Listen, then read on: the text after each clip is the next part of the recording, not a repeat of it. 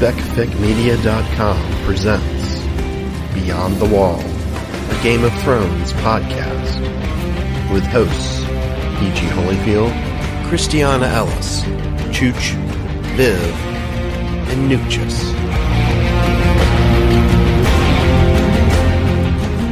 Does the Hangout have the blue pill? Oh, there we go. Well, hey everybody, Yes. and welcome.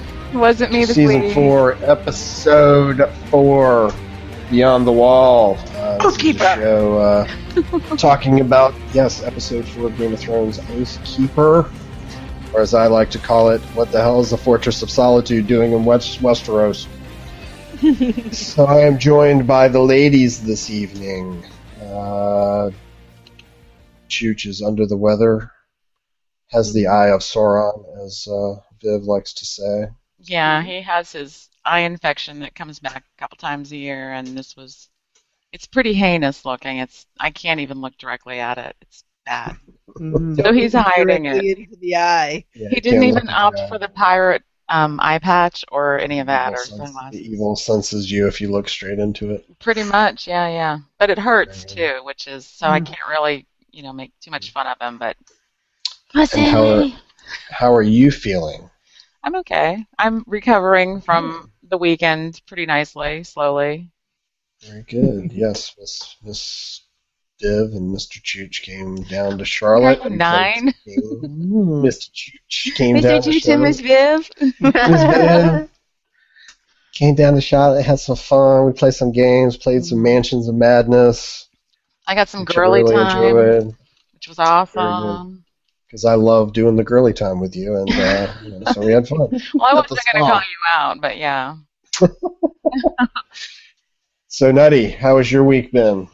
My week has Other been than pretty good. being sad about Hodor. Oh, Hodor. Yes, well, we will get to that when we discuss the show. But my week is pretty good. I'm just on the tail end of a rock show. So, rock show to Rock show energy. podcasting, that's how I roll. There you go. Is it a band that people might know? They may know. I saw Bloody Diamonds tonight, which is on my t-shirt. And Balaclava. And Bloody Diamonds is now going to be touring through the United States, so you can catch them in a place near you. Go to bloodydiamonds.ca maybe? I don't know. Google them. They'll show up. They're As awesome. long as they don't sound like Depeche Mode, I'm okay. Oh, no. Go fuck yourself, Holyfield. We watched it. You know we who watched the sounds like DVD. Depeche Mode? Seriously, Holyfield, go fuck yourself. You know We're who getting the sounds show like off to a Depeche very Mode? good start. Depeche Mode sounds like Depeche Mode. There you go. No, we watched this DVD of this director who directed a bunch of videos in the 90s and the 2000s. Yeah. He was 80s he and was- 90s. 80s, 90s, whatever. Yeah. And there's a lot of stuff, but there's Depeche Mode, which is one of Viv's favorite bands of all time, and so I've made fun of that. I don't of give that two shits. fact. 30 years almost. I'm almost 30 years a fan.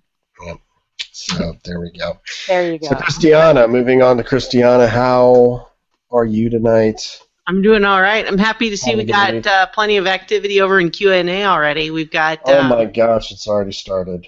Mike McCauley says, we have to miss the vivid colored tongues this week. I know, no pink, no blue. What are we going to do? He also says, do not mess with Depeche Mode. I see, yes.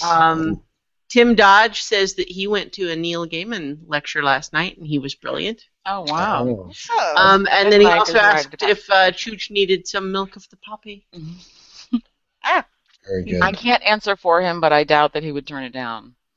And Milk of the Poppy's like beer, right? Doc, there's no time stamp. I think but milk of the poppy is more like, opiates. Opium. Like it's like morphine. Oh. And then Essence of Nightshade, despite what we would think of as an alarming name, is just like to sleep. Like melatonin or something? Yeah. I think more like Ambien. Mm. And Mike McCauley is in your court. Viv, he says, hardcore Depeche Mode fan since 1986. Yep, he's my man. We talk about So- music. Bully for you. Bully Also have Doc Coleman all to of say that. hi. Yes. Bully for him. God, you're extra Yeah. grumpy tonight. here is where I think this says more about me than anything else, is that I don't think I even know a Depeche Mode song. Now, I think it's just because of my constant obliviousness to pop music of any kind. I discover songs like when they're 20 years old. Yeah. Through a video game. Sometimes. What's the Jesus song, Viv? What's the Jesus song? There's The Personal Depeche Mode Jesus. song. That one, Personal Personal Jesus? Jesus. Yeah. That's the one. That's like their biggest hit, right? If you say so. I mean, that's not what I consider their biggest hit, but I don't know. I don't know what most people consider. Well, my overall point was really just that I know of them exclusively through comedic references and not music. Right. They are a frequent target. They're innovators, and 30 years later, they're still kicking ass. But hey, on to Game of Thrones. Oh, I guess we could talk about it. Sure. Whatever you want. So, Oathkeeper. Interesting episode. Lots of great scenes, I thought, between, they always do they're Game of Thrones at its best is when you get two characters together and they talk and you see great acting, and then they had other things that I didn't think worked as well, which we'll get to. So that's my general opinion of the episode. How about you, Christiana? What was your general thoughts?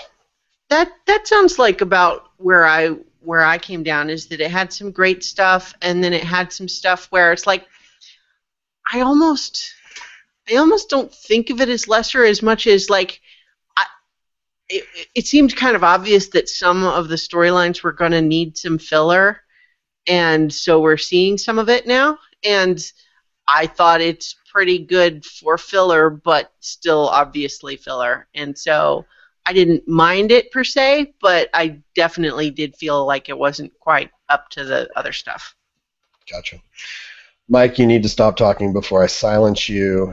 He says, Depeche Mode, the Beatles of modern music. So that's the last I want to hear about Depeche Mode tonight. You started it. I'm leaving it on that note. You did bring it up. I know. I curse myself for that one. And Nutty, your general view of the episode. First off, general review. I liked it better than last week's, I think. Definitely an improvement. I will reserve judgment for some of the changes that they've made because it could be really great or it could just be hogwash. It's too early to say, but I think it'll be interesting because it's going to fix some problems that I thought would be having, since so much of certain parts of the book are inside somebody's head. You can't show that on TV. You have to do something else. So that'll be very interesting. And I will definitely be bringing up Tumblr's response to a couple of scenes. Oh my. People have been talking. I stayed away from that, so I'd be interested to hear that. So let's talk about some places. So would you like to hear Chooch's overall opinion of the episode? Absolutely, if you have those in note form. I do have it, actually. My personal opinion is pretty much in line with Nutty's. Better than last week, but we'll see. Chooch says, another slow one, but we get some answers, interesting conversations, and set things up for excitement. There you go. All right. Very good. So we start out in King's Landing. No, we start out in Meereen, right? Yes. So we have Missandei and Grey Worm. A little discussion about where they're from. A little romance blooming. I love the little finger reaching across, almost touching or possibly touching for a second, like that. Although I thought the look on Dany's face, like seeing them together, like was just a little, too obvious. Like, oh, look at you two being together. See, I foresee trouble and sadness though, just because like no one can ever have a happy romantic relationship on this show because it's and this is not exclusively because Grey Worm is a eunuch. I mean that's obviously a hurdle. but not necessarily an insurmountable one. Right. But at the same time, I still sort of see them as not on the same page that way. I think Grey Worm is more interested in Missandei romantically than she is in him. She would be happy to have him as a friend and get to know him better and all that, but I think she is probably less interested in romance than he is. Right. That's my impression. We'll have to see. We had again a good segue. The language wise of Grey Worm, learning whatever the common tongue, Westerosi, and then going into the next scene where he's giving his Spartacus speech in High Valyrian.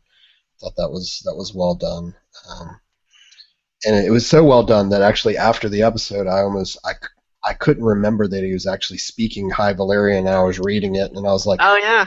I was like, wait, did they have a scene where he was actually speaking right after they had a scene where he's trying to learn and not speaking it very well? That's bad. But then I'm like, oh, he was just speaking High Valyrian. It was so natural that you didn't even notice that he was, subtitles. So I think it's part of what helps with that a lot is good directing and good performances, and also just the people who create the languages for the show, like High Valyrian or Dothraki or whatever, having it feel like a believable sounding language that the actors can then also perform with emotion goes a long way towards helping us to not just be conscious of reading the subtitles. So I agree. That one was one where it's kind of like thinking back. It's like, oh yeah, that was in subtitles, but I wasn't even really conscious of it at the time. And I especially like the callback to Valar Morghulis and just the idea, the old guy sitting there talking about, we would die if we did this. It's always the masters win and we die. And then he walks in and says, Valar Morghulis, as far as, well, we're all going to die. We might as well try to be free men. I thought that was great callback to that particular phrase, and how they worked it in was very well done. Let's see. So we got the Spartacus speech. We could talk briefly about just the fact that the way they get into Meereen is different than in the books. I mean, we probably don't want to talk too much about the way it happened in the books because they're probably still going to do something with some aspects of that. But we can also just observe that the way it happens in the show is new and different and kind of interesting in that regard, just to have it be more of a, we helped the slaves to take their own city instead of us taking the city, which I like. I like that. I like that take on it. I agree. I did to a point. I thought that this was one of those budgetary type things where it was like, okay, how do we work around not having a big, Well, I mean, they could have extravaganza. I thought that might have gone into some of the decisions, and again, not to spoil, but there was, we can say that there are characters that have not been the focus of this season that are around Dany that have had really nothing to do, and doing what they did sort of gave them nothing to do once more. So it's like, okay, obviously they'll get to some of that plot stuff later, but it's one of those things where you're like, okay, well, I guess we're gonna let Grey Worm, have more focus. And then you had the 2-second shot of Dario, so he wasn't in much of the episode either. So, did we even see Jorah at all? Just like we saw Barristan. I don't even remember. He was there in his armor, like standing there right before Barristan's like, have a little mercy here, type thing. But he didn't have a line as far as I remember.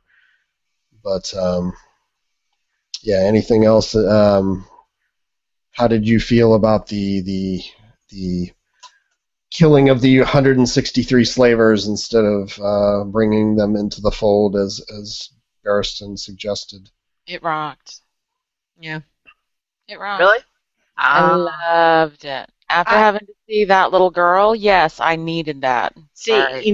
that's interesting just because, like, I don't deny the visceral, that justice aspect of it, but a bit like Barristan suggests, I think strategically it's a bad move because, she's gotten by with that sort of approach all along because she doesn't actually stay anywhere.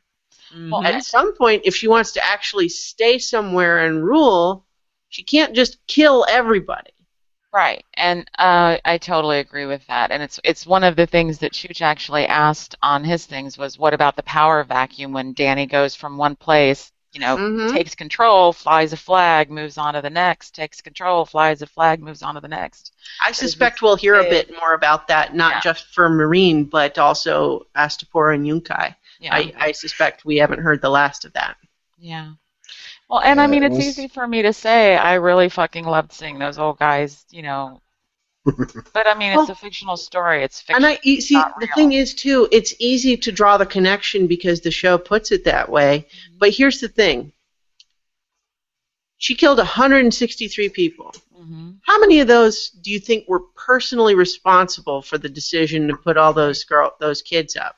I think probably. How do we know that far half fewer of them than didn't argue claimed it. against it and were overruled? Well, no, I think it's like who sewed the direwolf head onto Robb Stark's body. I think lots of people took claim for it and bragged about it, and then later on, I mean, But the who point knows, is here, we but- didn't even ask anybody. She just killed 163 people just because of their social position. Yes. Because someone It's fucked this horrible up, thing. and she's a child, and that's the thing we keep forgetting about is how old is she in the book? 14, Well, no, but 16? that's my whole Yeah. point, though, is that sort of thing, as much as it feels like justice to her, is terrible. really just, it's blind justice. It's Yeah. not real justice. Right. It's visceral, like, makes me feel better justice. Yeah, It's no time not for real trial. because she doesn't know that she's actually, for all she knows, the people who are actually responsible for that decision were the ones who got to hide out in their pyramid and weren't up there. Yeah. And so that half the people she nailed up there might have had nothing to do with it at all. Absolutely. She might have been saying, "What are you guys talking about? That's barbaric. We can't do that." And then they're overruled because they can't control everything. Absolutely. Yeah, It's the thing that bothered me most about that, not that she did it, but more her reaction to Barristan. I mean, Barristan is making a recommendation that would seem to be at least something to think about, and she sort of has that little scoffing moment, like, almost, I can't believe you even suggested that. Like, am I supposed to value your counsel when you're saying things that are so silly? And all that was sort of captured in just one look, and it's like, okay, what's going to happen in the future when it comes to her listening to people around her? I'm not saying she shouldn't have done it. I just think that some of I'm saying she should. Some of her question, yeah. It's not a Some of complaint about the her- writing; it's a disagreement with the character's action. yeah. I some like of it the, because it's very Dany and it's very Targaryen, and I love that we're getting that, because as much as she's different from her brother, she is still a Targaryen, and I kind of like that. She's got her own way of thinking. She's gonna make mistakes, that's for darn sure. Yeah. Do I think strategically it's right? No, I agree with Barristan the Bold. Strategically, that's not what she needed to do, but that's not Dany. So, like, I am the kind of reader and viewer that likes it when the characters delve into their emotions. Like, I love when Cersei gets batshit crazy. I revel in that. So I'm reveling in Dany doing this. So I'm on the same page there. Okay, Like, cool. I'm not criticizing the writers of the show or the performance or anything. All of that I think is spot on. It's more just a matter of, in my opinion, the character of Daenerys has made a strategic error. It's I still agree. good storytelling, and I like that it happened in the show, but I think it was the wrong move for her. Probably. So that's my point. Okay. Mike McCauley says, I agree with PG. Danny's plotline so far this season seems a bit one-dimensional.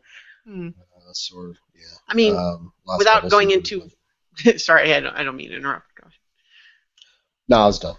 Okay, well, I was just going to say, I think without getting into some of the things that we are pretty sure are going to happen later, I think somewhat it's intentional right now that they've been trying to show that she's on a roll of, hey, this is working, let's keep doing that. And, so we want to see that for a while, but at some point it might stop working, and then what? And I think they're setting us up for that. Well, I think she's even got an established pattern where she kind of chastises Jorah and Barristan and all of them first of all, if they dare to question her in front of anyone else, they're getting a stare. But if she's frequently just completely discarded and tossed away any kind of consideration of their advice, and to me, that's kind of what made it feel kind of fake last week, I think it was, when they were when they were trying to decide who to send in to the city. And it was, no, I can't live without you. And she's been like cold slapping these boys around for weeks, disregarding their advice and stuff. Well, and then I just felt so fucking fake, like it was such a setup for Dario to go in. Well, but I don't think I think it's because it really was all about Dario. It's kind of like what I was saying last week, is that on the surface level of what she was saying, it was all about how Dario is the only expendable one. But what it was really about, the subtext was all, Dario is the special one who gets to do what he's asking to do. And I'm telling no to everybody else. And so I really liked the subtext, and I didn't think it felt fake. I think it felt like there was really an ulterior motive that was driving it without her necessarily even being fully aware of it herself. Hey, Natty, do you know how old she is at this point in the books? Well, I don't want to send you. She starts out in the books at 14, and I think they said that it's only, between Game of Thrones and Feast for Crows, it's like maybe 2 years. It's really not that long. So she's, but the show is very different from the books, and the way that I can separate Dany from the show and Dany from the books, unlike me not being able to do that with Jaime. I don't think that she is meant to be, she's meant to be young, but she's not like young. She's more like, 18, 19, whatever. She may be naive in some ways, but I don't think she's young. Whereas in the books, she's always reminding us that she's a young girl and she's very young and blah, blah, blah. Meanwhile, but she also wasn't raised like Viserys or Joffrey or Robb or any of the sons that were raised to, be in charge and to know how to rule and all of those things. So she always thought that, as she was sure she was going to be married off as some pawn for Viserys. So for her to be trying to grow this much, with this much power, with this much writing on it. And I think that the way that she was raised basically as property is why she identifies with slaves so much, and why this is her big mission. In a world where nobody blinks an eye at slaves, of course the woman who was sold for an army is going to identify with slaves, with the Unsullied and so forth. And it's one of the reasons why I actually like the change that they have in the series, where they have, Grey Worm go and do his whole speech and everything. I didn't feel like it was just saving on budget. I felt like it was, you can't just go around liberating slaves without actually talking to them. This is the first time she gave them the choice.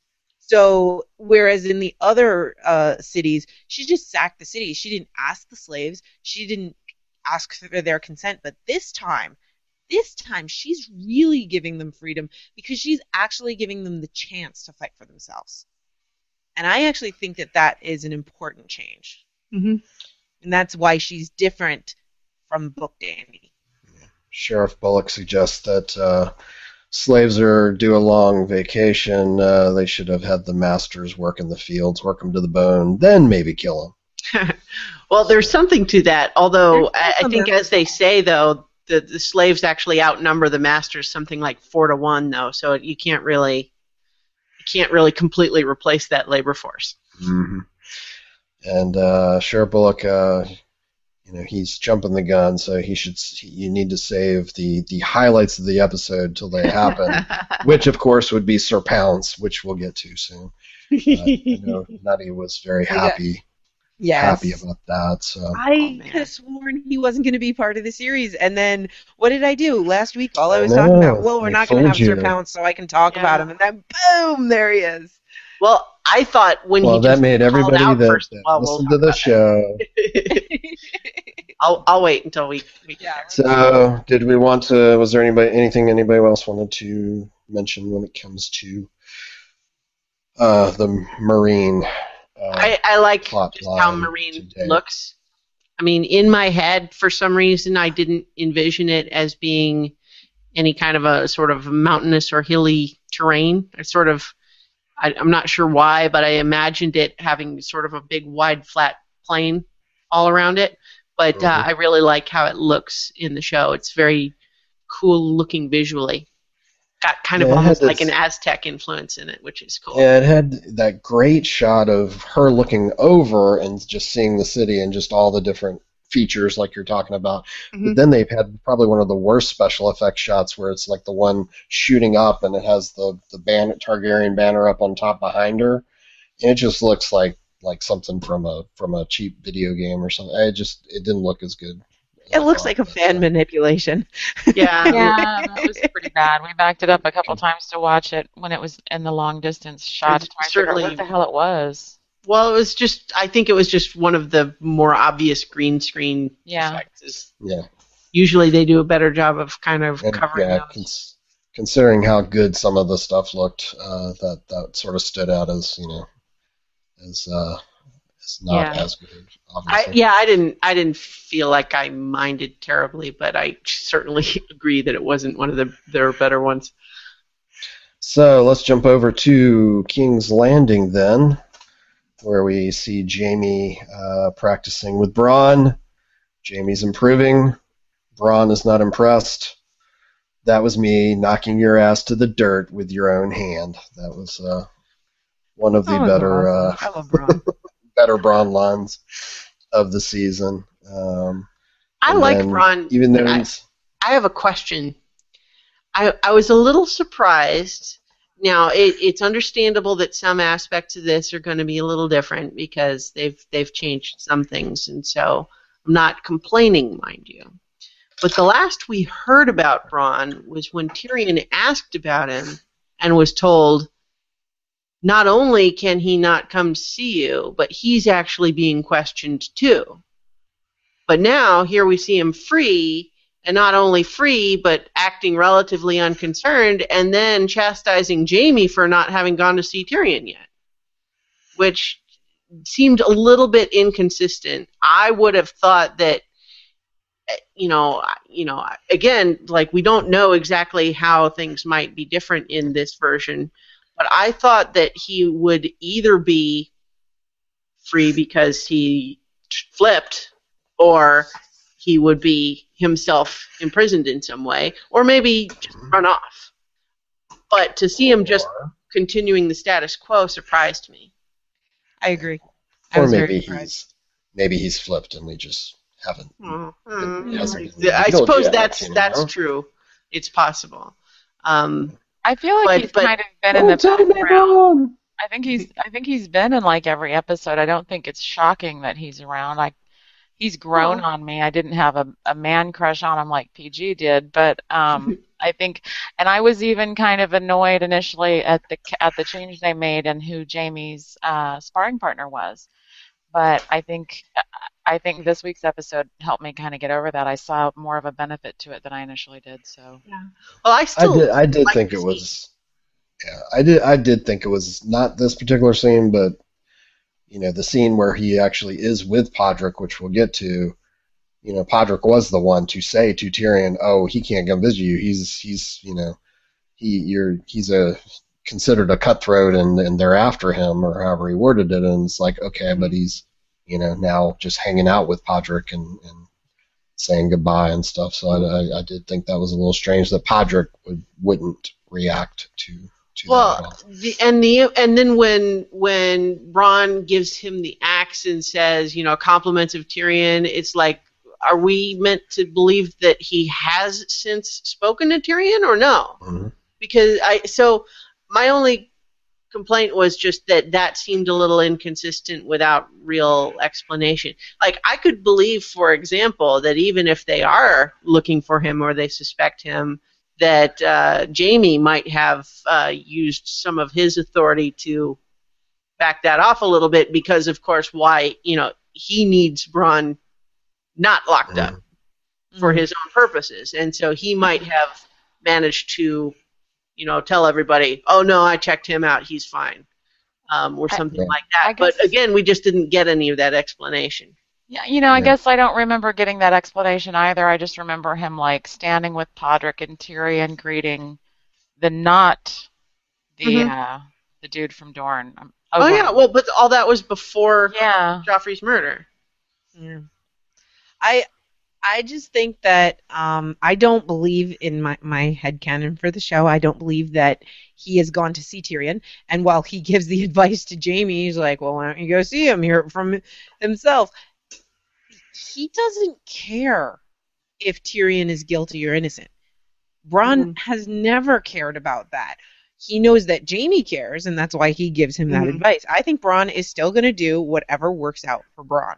Yeah. And now he's playing all of the fields. That's my opinion. Maybe too, part of what he's thinking is that he can't go talk to Tyrion because that would tie him further, and it would be a risk to him.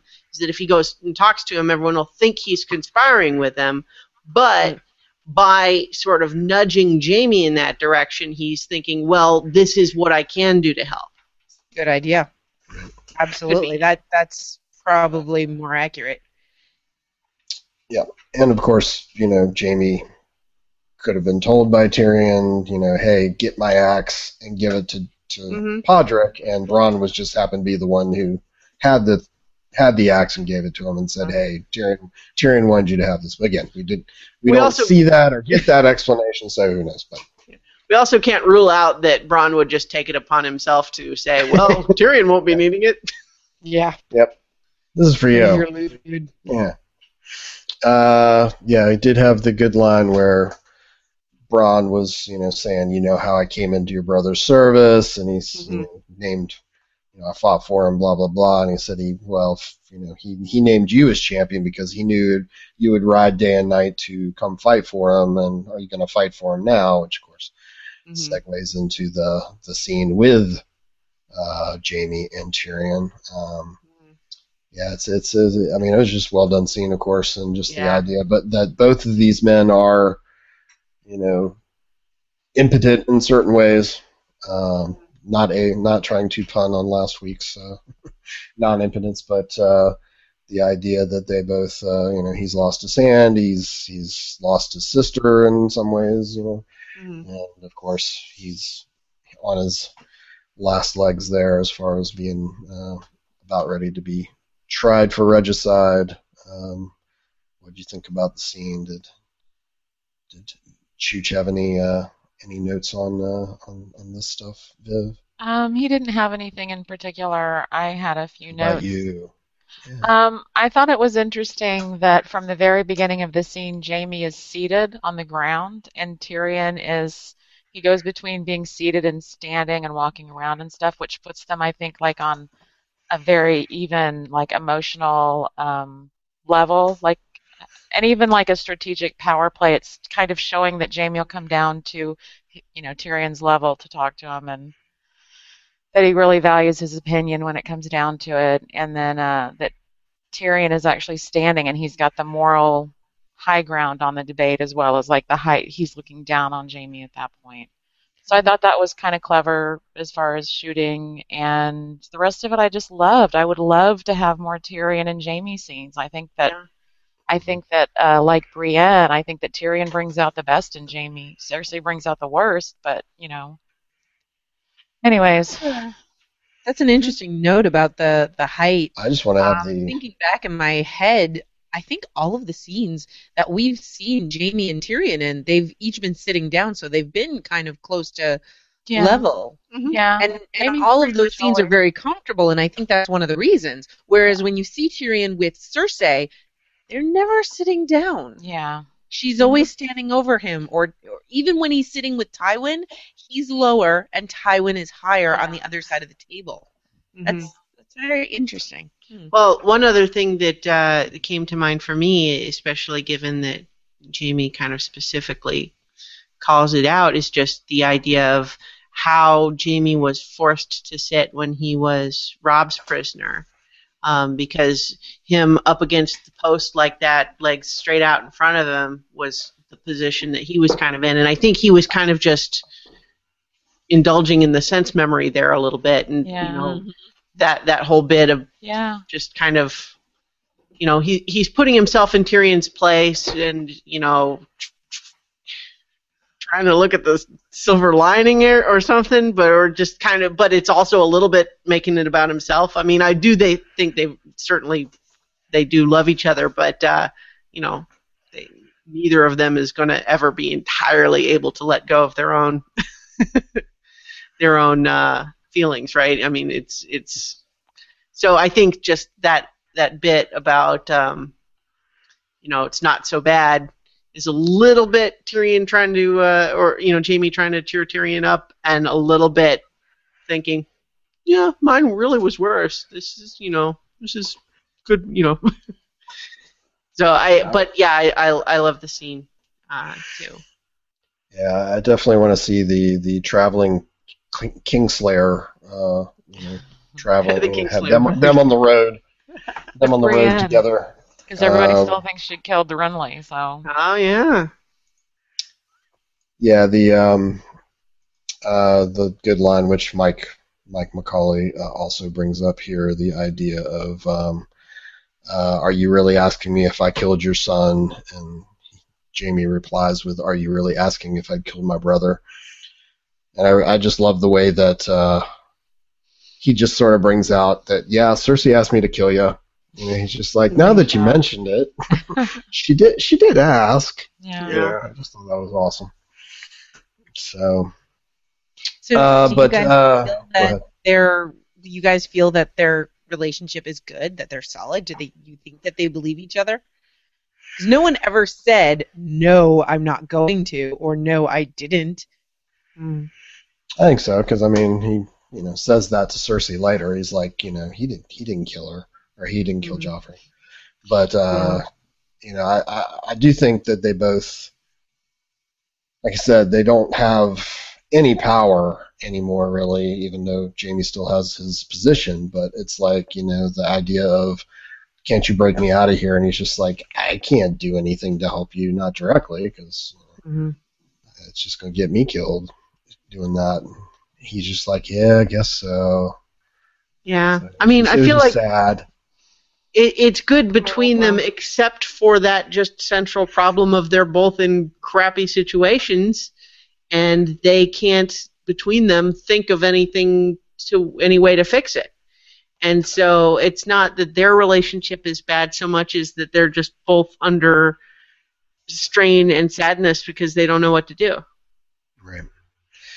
And then they had the great line at the end about where Jaime asks about Sansa offering a knighthood if someone can capture her or bring back her head, and he asks, do you think she, you know, did it? And Tyrion says, Sansa's not a killer, not yet anyway, which I thought was a great line.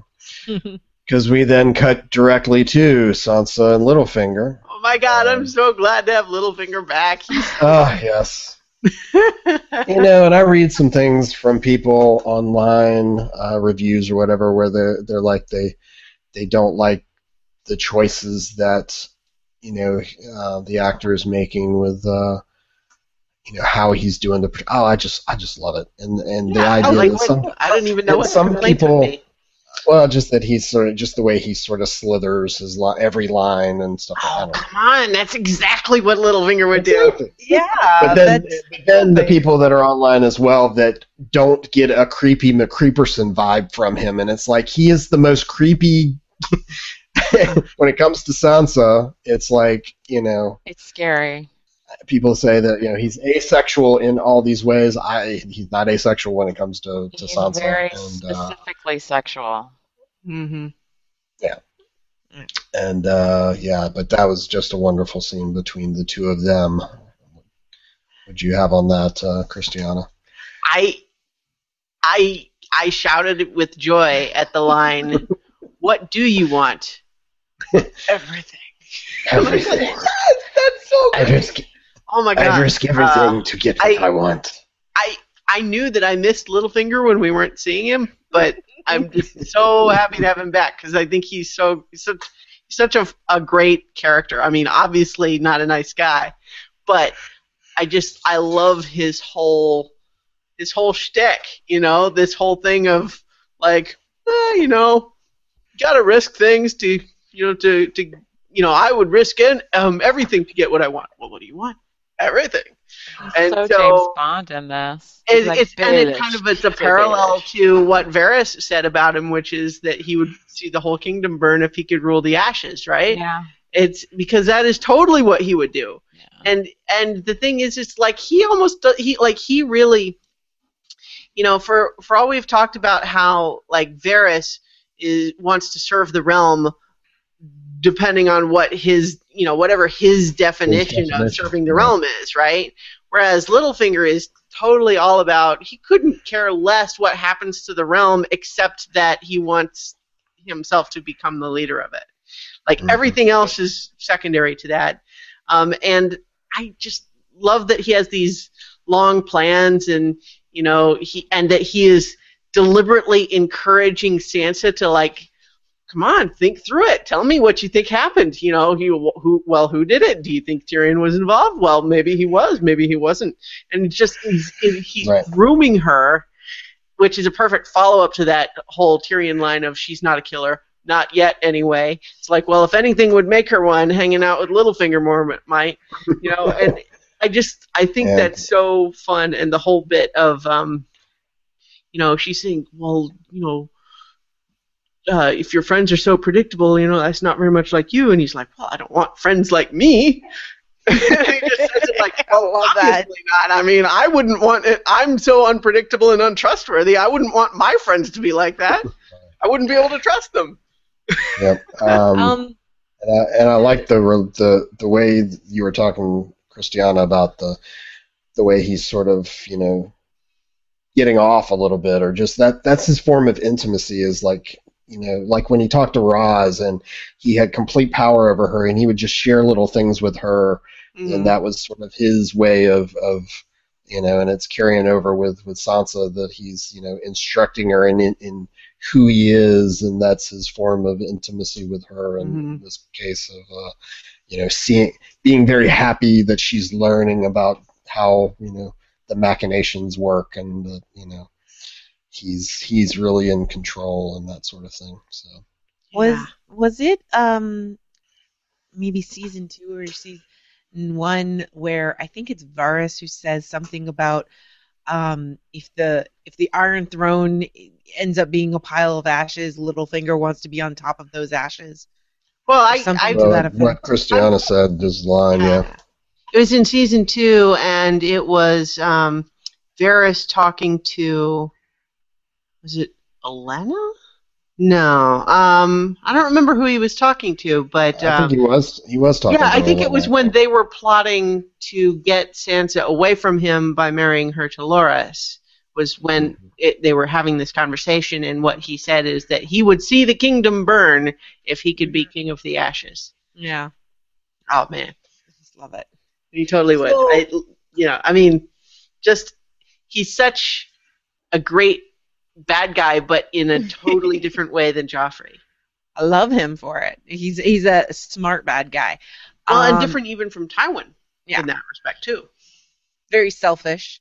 Did Chooch have any notes about this scene?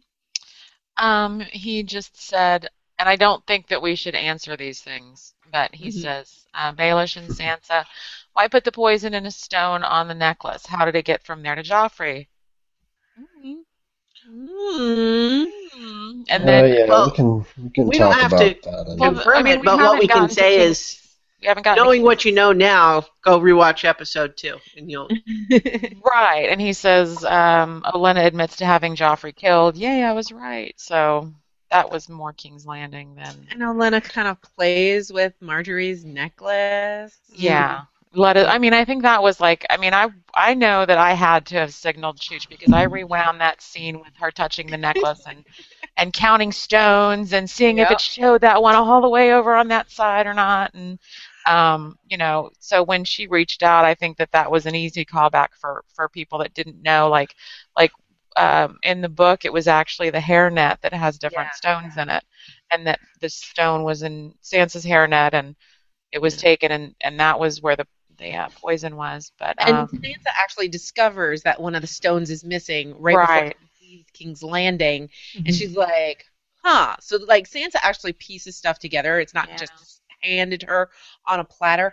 I really thought last week when Littlefinger smashed the necklace, I was like, "Oh, so that was just nothing. That wasn't the poison." Like I thought for some reason because he smashed it that they were getting rid of that idea, and then it turns out that they didn't. And I was like, "Oh, okay."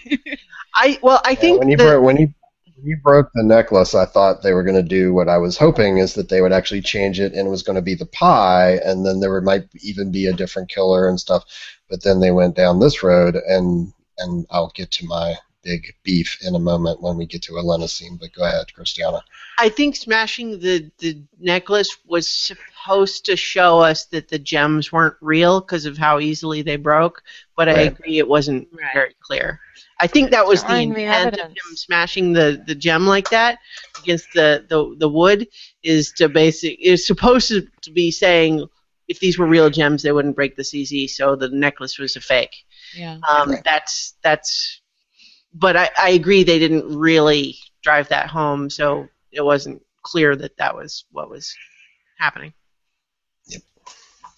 But at the end of that scene, Littlefinger, mentions that he has friends that, helped him, however he worded it, and then I had one of the good scene transitions where the dialogue didn't end until it got, where he's talking about his friends, and then you see Olenna and Marjorie walking with one of the great meta lines of any Game of Thrones episode where Olenna says, basically, if I have to walk down in these damn gardens one more time, I'm going to throw myself off the cliffs, which is hilarious because, that's basically 90% of the scenes we get with her are in those damn gardens. So I just thought that was a great meta line in there. But, so we have, again, like we've talked about before, point of view in the books, you don't get Olenna and Marjorie talking to each other, and you get sort of a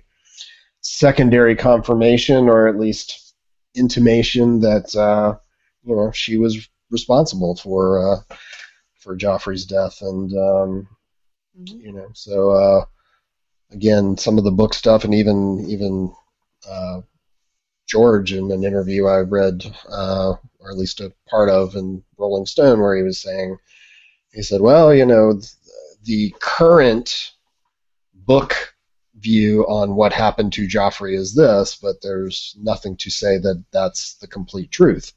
So interesting that, don't know if the show's going down a little bit further down just to say, hey, this is it, but they still, it was sort of the idea of, Littlefinger saying, I had help, and her saying, you think I was going to let you marry that beast, but not, and the toying with the necklace. So putting the two and two together is obvious what's there, but could there be other things?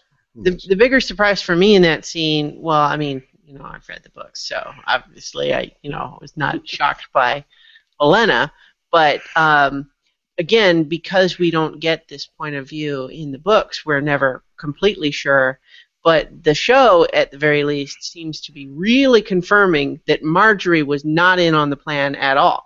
Mm-hmm. They didn't tell her anything about it. And so that I was a little surprised by. I would have thought that if the Tyrells were so instrumentally involved in this plot that she would know. If only to say, might want to not share Joffrey's wine. You know, I do have a major problem with the whole thing of it being the necklace, is that your entire assassination plot rests on the idea that this girl is going to wear this necklace to the wedding, when all you have is evidence, or is, reference point is that she got this. They never mention, I'll wear it to a big public event. He just says, I would love you to wear it, and she says, okay, I'll wear it. And it's like, that is the whole thing of her getting this necklace in, and then, that's what you're hinging this whole plot. And if she hadn't been wearing the necklace, what would have happened then? But I mean, can you make the same argument with the hairnet in the book? Yeah. Oh, I mean, gave it to her specifically for the wedding. Isn't there a scene, I could be wrong about this, isn't there a scene before the wedding when they're getting ready or is it the same? I was thinking there was a scene where Olenna sees it before. She does. So there may have been time. To do something else, but it was like. Mm-hmm. Well, Sheriff Bullock in Q&A actually echoes this too, saying, I'm unclear why Littlefinger put poison in the necklace and had Dantos give the necklace to Sansa so Lady Olenna could take the stone and poison Joffrey, when Olenna could have simply brought the poison with her. Seems like an overly complicated plot. To my mind, it's a very simple answer, which is to say, Olenna doesn't want to get caught with poison on her. Right. Yeah. If anyone is going to get caught sneaking poison into a royal wedding, how about it be Sansa and not Olenna? Yeah. And this goes more towards making Tyrion the target and making Sansa a fugitive, which puts her in a different position. Instead of just being a hostage, she's now a fugitive. Well, I suspected that was all. I think that was all Littlefinger. Like the Tyrells could have cared less whether Sansa was imprisoned or not. I think Littlefinger was basically probably just made that a condition of his help, is that Sansa get to escape. Yeah.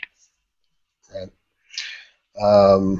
And then one thing that I you'll have to confirm this because I didn't rewind a whole bunch of times. But it seems like when Marjorie took the cup and put it on the table, that Olenna would have had to have gotten up and walked over while the pie stuff was going on to actually put it. It wasn't on the table. I think she put it in the carafe, not the glass, because if you watch, this is one of those things where it's so subtle that you almost can't be sure that's really what they intended. But if you're watching the scene where she has just played with Sansa's necklace, she then walks along the whole feast table right in front of Joffrey and Marjorie, and as she passes the glass carafe that he's filling his cup from, you hear on the soundtrack very faintly, plink. Now, is that intentional? Maybe not. It might have just been a random sound that happened. But I believe, regardless of whether the sound was intentional or not, that's when it happened. I think she didn't put it in the cup. She put it in the carafe that the cup was poured from. And another reason that I was hoping it would be in the pie, it would be a whole lot more direct to, have, if somebody was involved, to have a specific piece of pie given to, Joffrey, handed to him. And I'm sure there's some custom where the queen feeds the king the first bite of pie, so she would not have gotten any pie before, But how would you get it in a specific piece of the pie compared to how easy it is? Joffrey has his own little wine carafe. It's sitting right there. Nobody else is going to drink from it. Versus this whole giant pie that in theory is going to get split and shared amongst 500 people. Hey guys. I don't know. Hey guys, remember the scene in the Lord Commander's room with Jaime and Joffrey being such a little dickhead, and they're talking about plans for the wedding and who's going to be guarding Joffrey and who's going to be guarding Tom, and then Joffrey throws off this, "I'm not expecting any trouble." He just kind of throws it away, and then he starts making fun of Jaime, and now he's dead. Isn't that cool? Yep. Does that make you happy? Yeah. Come on, it makes everybody happy. Everybody hated him. Dude, I you back to love Joffrey. I was happy. I enjoyed every moment this season. I don't know how that happened. He's a fantastic actor. That's how it happened. He's really talented. Mike McCauley says, I was hoping Tywin... I'm sorry, my thing moved before I... God, don't let it move. Happens. I was hoping that Tywin would have some hand in the murder, realizing that Joffrey is just a bad seed, especially the talk he had shortly after with Tommen regarding the qualities of a good leader. I'm sure he did not mind, overall that Joffrey was killed. Yeah. But, Yeah. I think the reason that Tywin it couldn't have been Tywin is that I think as much as Tywin might recognize the beneficial potential in having Joffrey out of the way, I don't think he would ever actually arrange for it to happen himself. Because if nothing else, think how much he hates Tyrion. And if he was willing to have a Lannister killed, why would he have not had Tyrion killed a long time ago? Exactly. I totally agree. I don't think Tywin was responsible.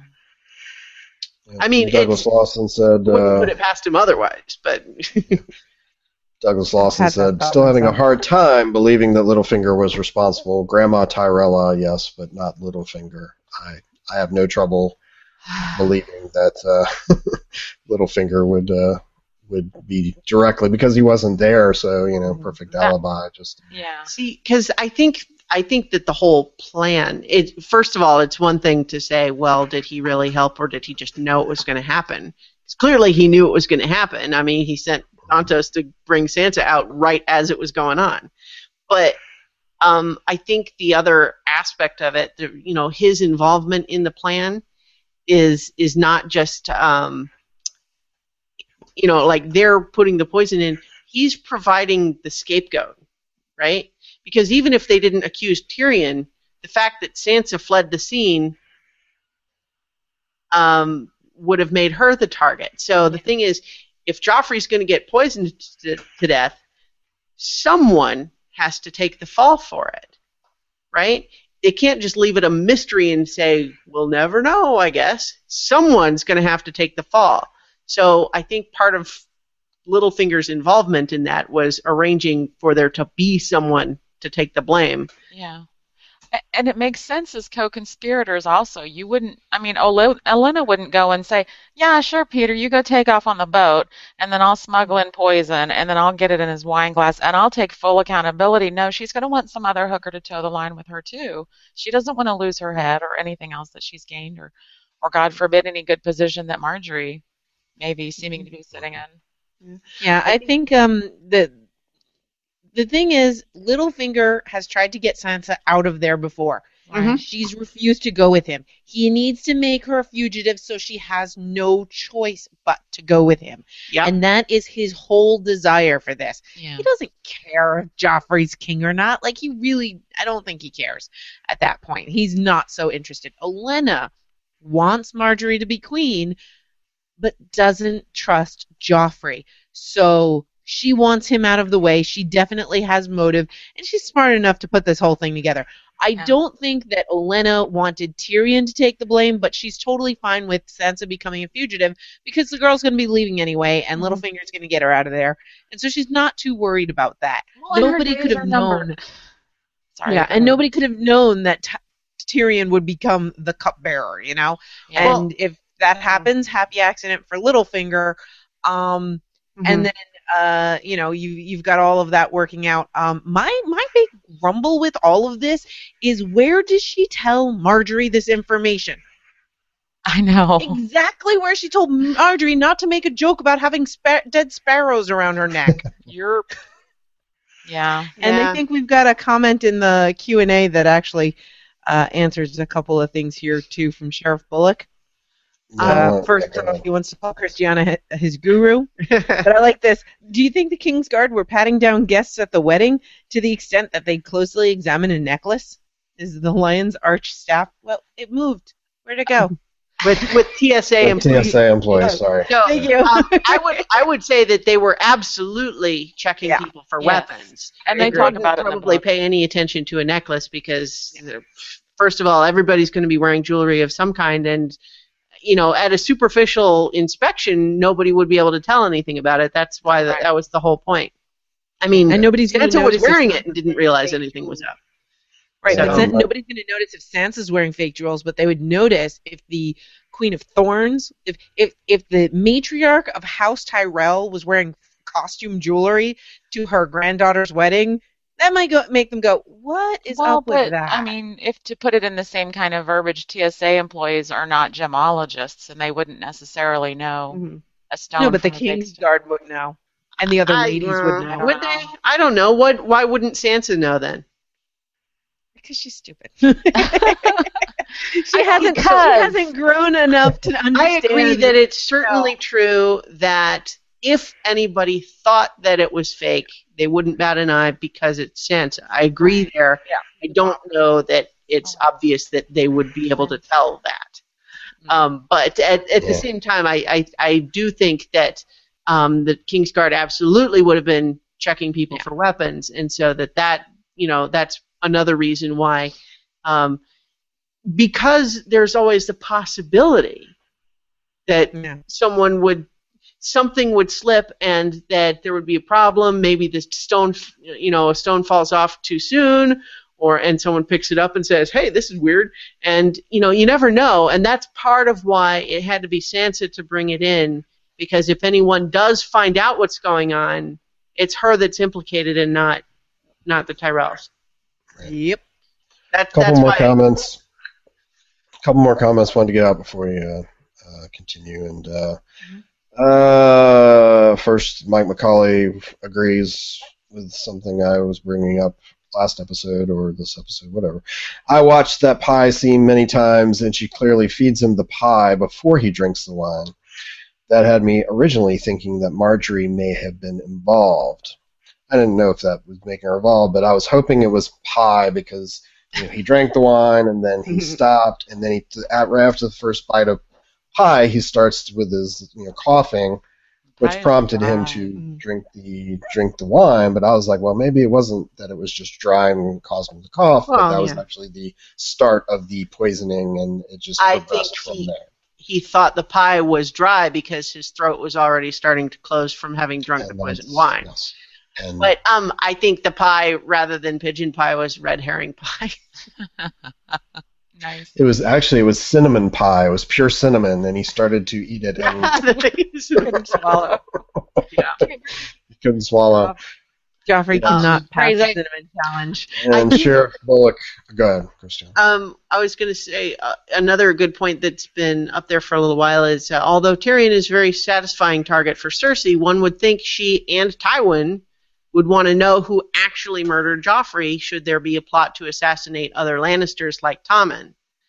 I tend to agree as far as Tywin is concerned. I feel like Cersei is just entirely irrational on this matter. I don't think she is even willing to consider that it could possibly be anyone other than Tyrion. She needs it to be Tyrion in her heart. Yeah. So for her, I think that she feels 100% certain in her heart that it's him, and therefore doesn't need to consider anybody else. Right. Tywin, I would agree, even if he thinks that Tyrion might do it, or might be willing to do it, it does seem like he would be interested in being more sure.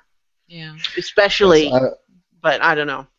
Yeah, I will be interested to see once we get, if things go as you would think, that there is a trial coming, and we do get to a point where, it might be, at least things might come out at least where we would get to see, well, how is Tywin processing this information? Well, and especially with Sansa disappearing, Tyrion does seem the most likely suspect.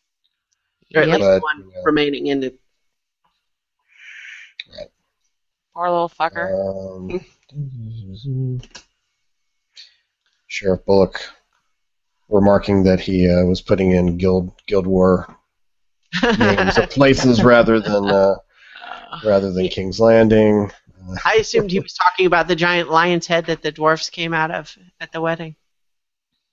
Yeah, that's what I thought. Can we answer Sheriff Bullock's other question? Why do you all think Olenna picked that moment to poison Joffrey when she could have arranged his death any time before the wedding or after? To secure Marjorie's position, because if Joffrey died before Marjorie had a chance to go through with the wedding, then there would be no pressing need to hook Marjorie up with Tommen. Right. Whereas she's already married Joffrey, and I think it goes further in the books about this, but there is precedent and there is custom that when one brother dies, the other one takes the place. Like, for instance, with Catelyn. Right. Now, granted, she never got to the point of marrying Brendan Stark, but they were betrothed. It was official. It was going to happen. Whereas this was a very, they had only been arranged to be married for a little while. It could easily be dissolved, and Tommen wouldn't have to take that mantle. Plus the huge age difference, right? So this gives the securing of the arrangement between the Tyrells and the Lannisters, but it keeps Marjorie's maidenhood intact. Right. There's At least in theory. Well, there's no question. There was it was wedding and reception, and then Purple Joffrey. So I mean, right. So there was never a chance there for was them. not a betting. Yeah, right. So I secure enough to marry Tommen. She's never bedded before. Wink, wink. Yes, it was. My mother told me all about this. Yeah. Yeah, I think Never I agree 100% with Nutty. Nutty's exactly right. That's why now, because it also has the benefit of just happening at the wedding. There's lots of people around, lots of chaos and confusion generally anyway, and thus making it a little easier for any plot to get lost in the crowd. Yeah. You don't have someone having to sneak into his chamber and potentially gets caught because someone is off their route or something, but the primary reason, like Nutty said, is the perfect moment to keep it like, you have some level of commitment after the wedding, but you don't risk something happening with Joffrey in the consumption, or not consumption, but Consummation. Consummation. Yeah. So you don't have to risk that Joffrey is going to be cruel right away. But then also just this idea that if you are preserving at least the public appearance of Marjorie's maidenhood, then you still have that card to play. Yep. Somewhere down the line, even if the current plan is to just go ahead and proceed with Tommen. Yes, Doc Coleman asked, why not wait till the marriage is consummated before killing Joffrey? Sort of just said the idea of being a virgin is a actual card that is played in Westeros as far as the whole moving on to Tommen. It's better that she hasn't consummated. Right. Well, and also just think why they're wanting to kill Joffrey in the first place is because he's a monster. Who knows what he would do that night? I mean, And I think Olenna recognizes the risk that would come into it if Marjorie had gotten pregnant by Joffrey, and then he died. And then it's, you know what I mean? I think this was the safest way for Marjorie to still kind of, for the Lannisters, it kind of locks the Tyrells into that financial kind of thing that's going on with them, financing, like, pretty much all the food for King's Landing, as we're told, and so much for the forces. Makes it almost impossible to just completely call it off. Yep. But also, you didn't quite have to go all the way through with it. Yeah. And you've got all that public sympathy, too. We've got from Douglas a question of, she's not officially married if there's no bedding ceremony, right? Well, technically, consummation is the final stage of the wedding, but it's not like with Tyrion and Sansa where they got married and then they just didn't consummate, where that could be overturned as if they were never married, because it was, they didn't do anything. Whereas in this case, they didn't get a chance to do anything, so it's not any fault of Marjorie's that they didn't consummate. And that she's not pregnant. Exactly, and that she's not pregnant, because if she were pregnant, then she'd just be in the same position that Cersei is, and you're just the mother of the king. You're not actually the queen. So this just is like the perfect timing. The public loves her. Everybody's sympathetic. You've got the precedent of the younger brother taking over, and so forth. She's still publicly pure for, yes. And the way that they're doing the line of succession in the show is that it just reverts immediately to Tommen, rather than there being any real question with Marjorie. I mean, they didn't hold any small council meetings with Marjorie, clearly. Or Myrcella. There's, even though Myrcella is older than Tommen, but they don't respect. Be far away. That whole Dorne thing and no spite. The other thing is, she was inspected by a maester. Was that in the show as well?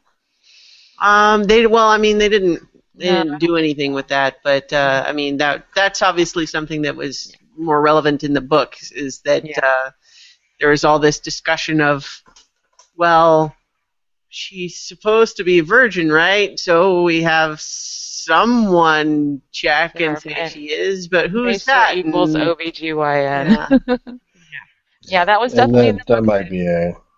That might be a topic for future shows at some point when things get worse for certain things. Mike McCauley asks, how old is Tommen supposed to be at this part of the story? Looks like he's 14 to 16 on the show. What was how old? 8 to 10, I think. Like 12. Yeah. 12. Well, I mean, it's 8 to 10. They've aged him up a little bit, like all the kids. Right, Christiana. I agree. They aged him up like they did the others. Well, and thank God they did, given the scene with Marjorie later. I mean... Yeah, Chooch actually had a comment about that. He says, Marjorie visits Tommen in bed. Thankfully, they don't add pedophilia to the mix, though I don't think that will last long.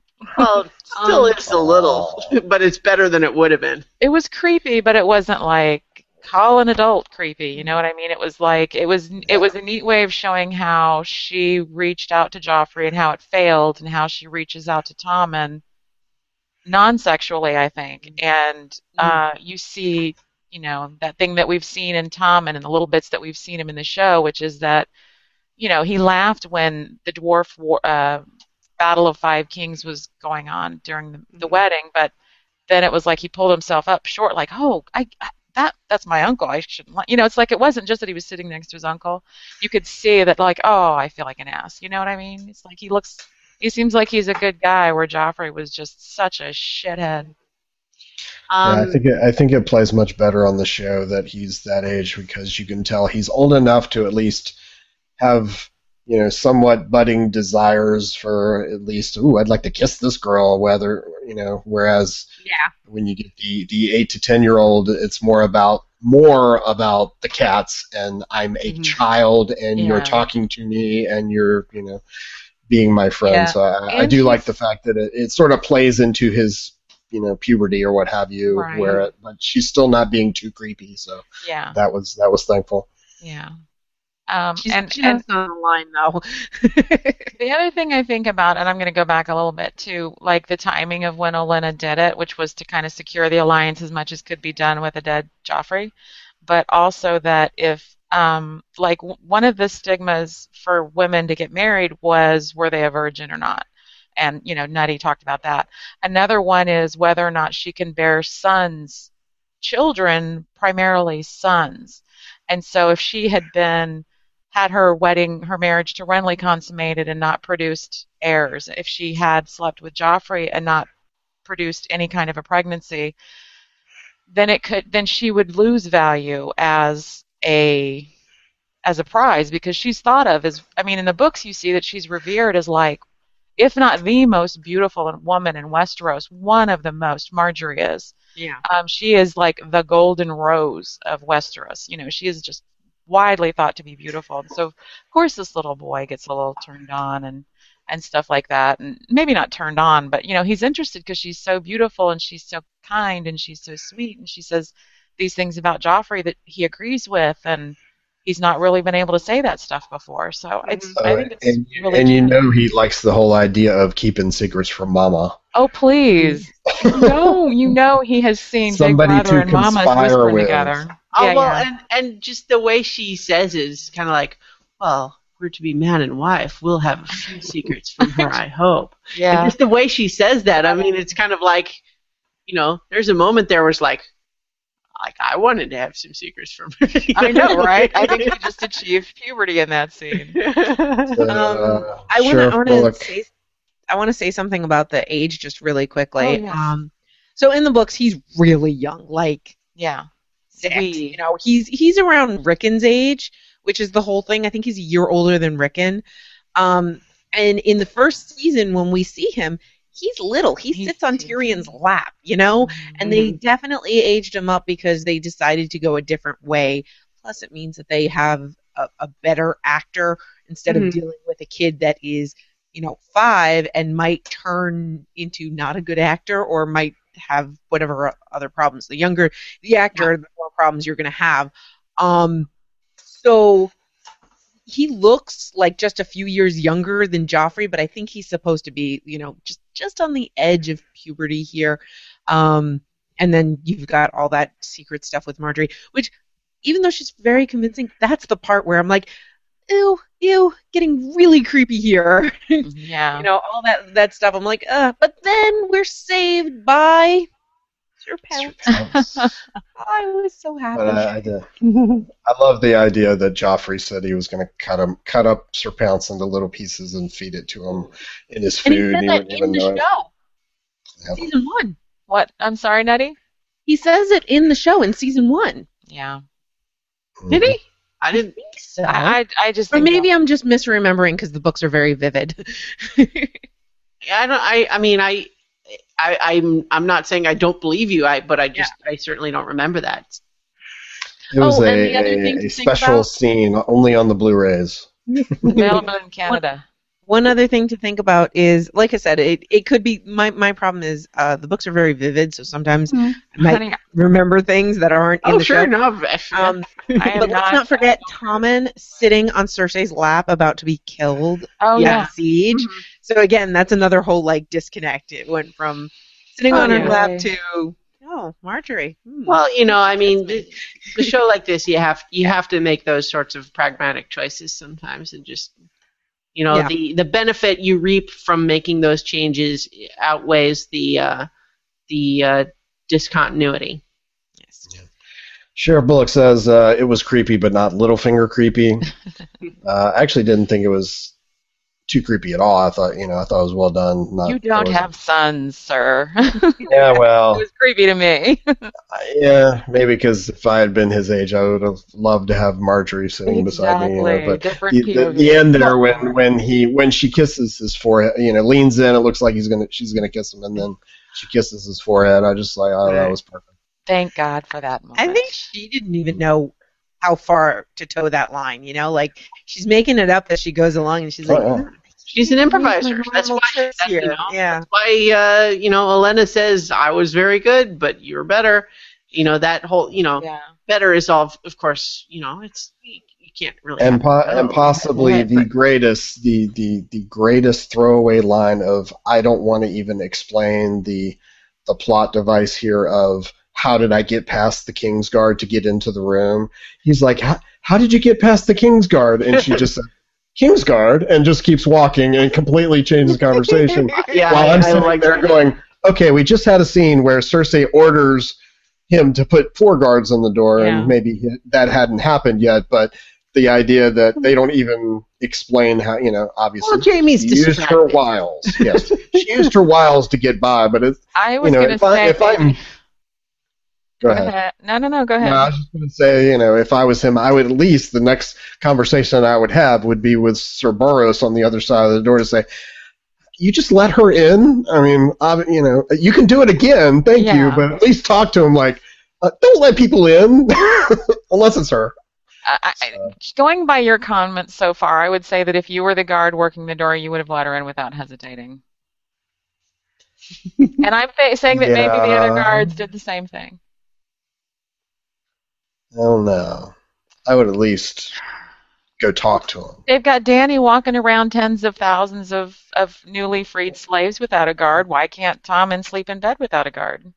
Yeah, well, they didn't just have an assassination in Danny's location, and she's done that the whole time as far as having no protection. Just take over a city, but you never so know. So Sheriff Bullock, masters dressed as slaves. Yeah, Sheriff Bullock does bring up a question here about the bedding ceremonies. Do they have bedding ceremonies in the Capitol? I get the impression that is a northern custom. The actual, ceremony, making a big deal about it and carrying people into bedrooms, I think that's more of a northern thing as you get more, more wild and older customs. Joffrey wanted Tyrion and Sansa to do it at their wedding, and Tyrion had to threaten to cut off Joffrey's cock. And we've got Catelyn talking about her bedding ceremony. Yeah. When she married Ned, and she was married in but that was in the north. I was thinking that the further north you get, the more of an event as far as the raucous nature of it, where it's still important for any wedding, even in the capital, that it may not be as The show doesn't go too much about it. There's only a couple of mentions of it on the show. But in the books, they talk about it quite heavily, and the fact that Tyrion said no was a huge deal. Like, it was unheard of to not even beyond the wooden cock thing. Yeah, it's done all over. I believe they may not do it in Dorne though. I can't remember, but I feel like there was something Oberyn might have said. I don't remember, but I can't. Well, but, we also do know that it's not entirely without precedent because, of course, what Catelyn says about, Ned.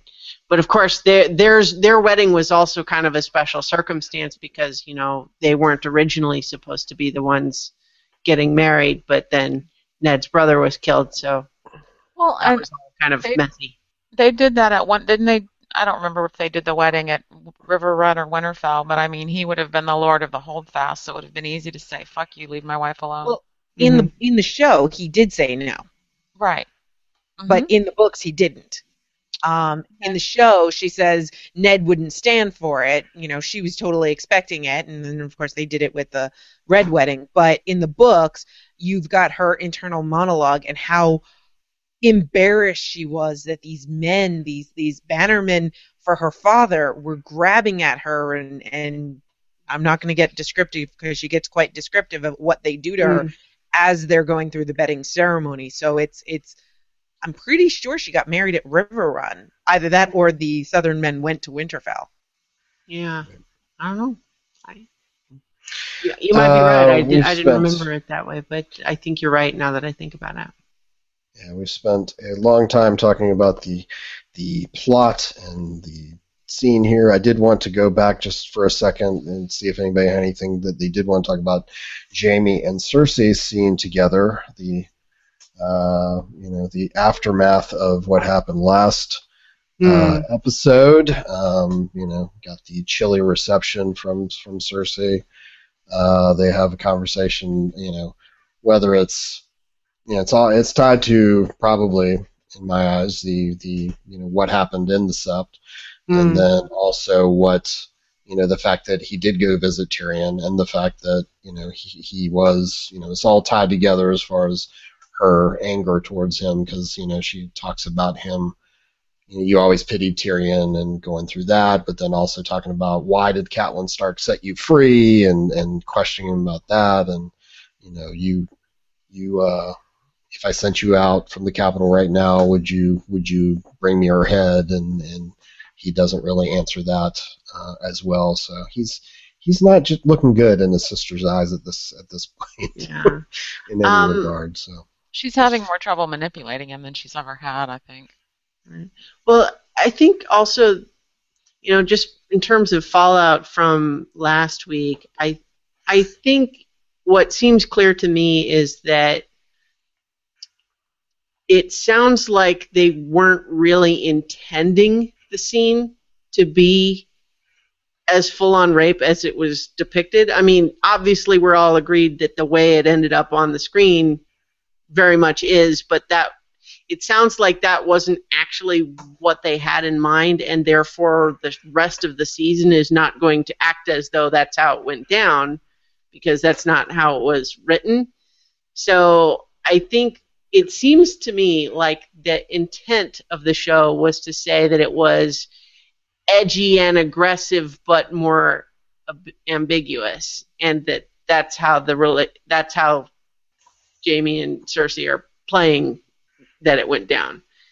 And so I think probably the best way to deal with the fallout from that is to just say it was not effective at showing the complexity that they wanted it to show. And that's unfortunate, but we should move forward is my personal feeling on it. So although clearly there's no question that even if it was more ambiguous, the two are not very close at the moment, and they're just a hair's breadth from almost completely severing their relationship entirely. And I don't even just mean their incestuous relationship, but just like their familial relationship and dealing with each other like as brother and sister at all. Right. One question while we're talking about King's Landing still. Douglas Lawson asks, so then who is in charge? Marjorie, Tommen, Cersei, Tywin? I guess Joffrey's dead. Tommen has not been coronated, so would it be Hand of the King that's actually in charge at the moment until there's a coronation? Or is it by proxy, or is it Queen Regent So what do you think? What would be the point of order, do you think, Nutty? It's essentially between the Queen Regent, because the Queen Regent is the caretaker and guardian of the king, and the Hand of the King. The Hand is the one with the real power, as they always say. The line is, what is it that Robert said? The king eats and the hand takes crap. But the king shits and the hand wipes. Something like the that, book version versus the TV show version. Yeah. So you've got all of that, and it's basically when we started out, Cersei was in a nice position of power because Joffrey was just a little kid, in a sense, and then the more he took control, the more she got squeezed out. The more she got squeezed out of her position of power, and she was no longer on council meetings, and she was no longer important. But now that Tywin is there as the Hand, it's going to be between the Queen Regent and the Hand, but really it's what the Hand says, because the Hand has got the rest of the council on his side. If she had the council on her side and it was Tyrion, she might have a better chance, much like she did when Joffrey wasn't very involved. But considering that Tommen, and again, it's hard to tell with the book and the show, because in the show they've really aged him up. In the book, he's so young that he's not involved at all. The way that it looks like it's going to go is it looks like Tywin is definitely grooming him, trying to mentor him, and it will definitely be the Hand that has the power, and he is going to groom Tommen properly. So Cersei's not going to be given that position of power as Queen Regent as she was, but she is still that position, as Oberyn definitely pointed out at the wedding, that she liked so much.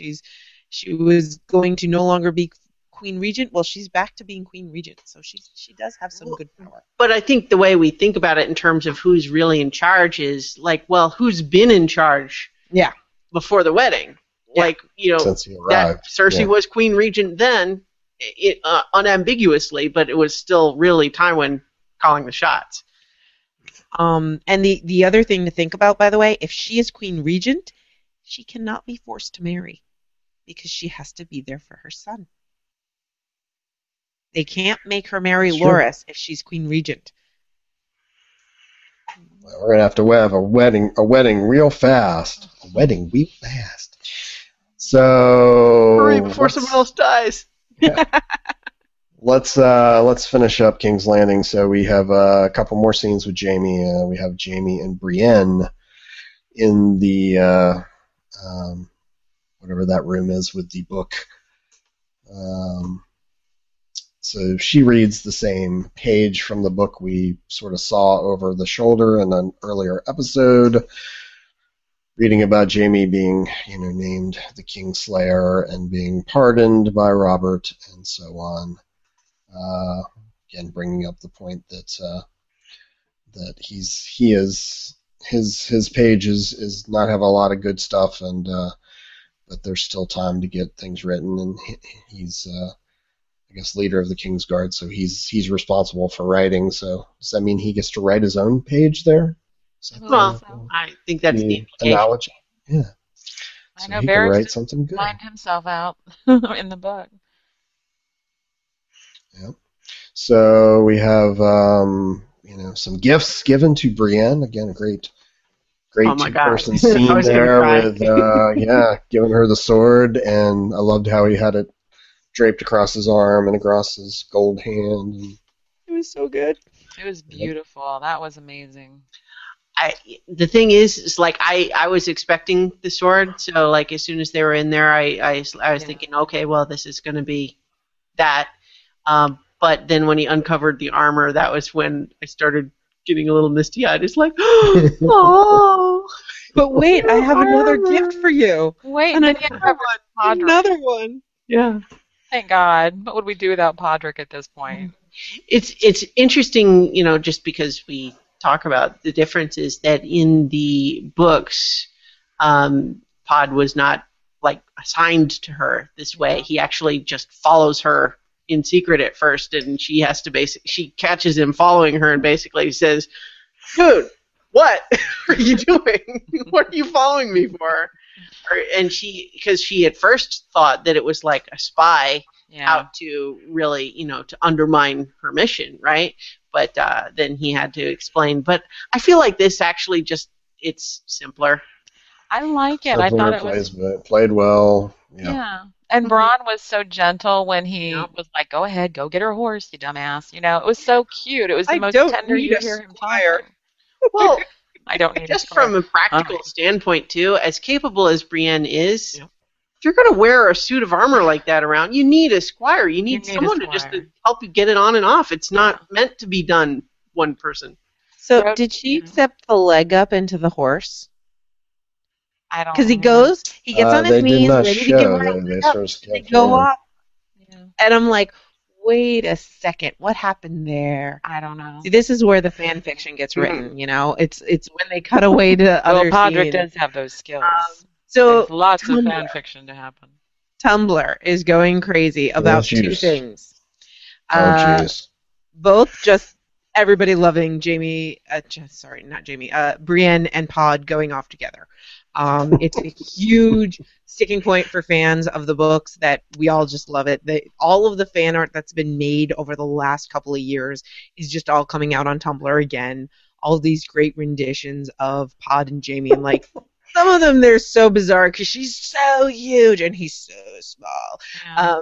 And so those are great and everybody's loving that. And then there's the whole looks between Brienne and Jaime, and Tumblr's like, just kiss already. And like, as much as I went into my rant last week, or my spiel last week, about how yes, they definitely love each other, but is it about a physical relationship? I don't really think so, but it's kind of neat to see that. I enjoy watching the shipping on Tumblr. So there's that. Yeah, I tend to agree that even if there's some hypothetical aspect of a more traditional romantic relationship, that is buried in so many layers of complexity that they would really need to spend a lot more time with each other than they have for that to actually get teased out. It's not ruling out that it's somewhere in the mix, but I think that their dynamic is way more complex than simple romantic attraction. Agreed. Yep. So, let's see. Did we have anything else there? Oh, one last thing. Did Chooch have any other notes about King's Landing? Nope. But I'm hoping that next week we'll get some juicy tidbits from him. There have been quite a few articles coming out saying that that is the last time we will see Sir Pounce, which I don't understand because none of these articles have an actual source. And there's a Sir Pounce Twitter account that seems to be arguing with everybody that says he's not coming back because he says he has an army. Okay. Well, I would also just like, I don't see how anyone... link to an MTV... Oh, yeah, one of those. I was saying that Sarah Bullock had a thing in the chat. The MTV, yes, we will put it in the meme roundup. The MTV Sir Pounce fans will love animated the MTV cats. link. Yes. I think it's silly for anyone to make an assertion that we'll never see Sir Pounce again. Never is a long time. You never know. Maybe maybe they don't currently have any more scenes with him in this season, but they haven't filmed next season yet. Besides, how hard is it to have Sir Pounce show up again? You have a cat in the scene. That's all you need to do. That's what everybody's saying. There's so much. And I'm sorry, but IMDb has Sir Pounce listed in 3 other episodes, so come on. IMDb also has... I told you there was no source, and it's not a fact. This is bad reporting. It is not a fact, as I tell my students, unless you have a credible source. And okay, so PG says yes, Nutty says no, so we'll find out. No, I didn't say no. Next week, right? But I brought it up because I said I didn't think Sir Pounce was coming into the series since they neither one of you want accountability. So if I say he's not coming back, that means he'll come back again. That's because of I don't care about Sir Pounce. Yeah, I'm less concerned about Sir Pounce. Well, no, Sir Pounce is awesome. He rocks, best kitty ever. But there's Arya, there's Gendry, there's lots of cool shit to come that doesn't necessarily involve animals. Mm-hmm. There are animals, dragons, direwolves, bears. Oh my! But about bears. We had bears. But I do like that we have a quest. We have a quest. Mm-hmm. You know, we have Brienne on a quest to find Sansa. Yeah. And Arya, she's a lot. But, quests. I like quests. Although I felt exactly the same way at this point in the books. So this is still only based on what we know right now at this point, which is that Sansa has gotten on a boat with Littlefinger to sail off to the Eyrie, and Brienne is setting off on horses out of King's Landing. They're not paths that are likely to cross anytime soon, and it's just one of those things where you can't... I couldn't help but feel like, even though it's great for Brienne to have a quest, you just sort of feel like, boy, you're not getting off to a good start, and you have no way of knowing how far off you are. Maybe she's like, it's like her first time in this zone, so she has to go kill 10 boars or whatever, and turn in the quest and get the next level up quest. Yeah. All I'm thinking, for some reason in my head, I don't know why, but suddenly I'm thinking of Nina Kimberly, and it's like, I'm going on a quest for what? Yeah. That would be Nina Kimberly the Merciless, which was written by our own Christiana Ellis. Which you can get in print still, right? Can people still get that in print? Yeah. Awesome. Of course. I've got 2 copies. Actually, no. I have one and Rory has one. So, are we ready to go to Castle Black? Is there anything else? Yeah, let's go. Awesome. So earlier in the episode, before some of these King's Landing scenes, we had one visit to Castle Black. We had the training montage with Jon and Bran and Locke. Sorry. We have some of mirroring dialogue from season 2, I guess, where Alliser is baiting Jon, and Emo Jon could not hold back and would attack Alliser, but in this case he is around.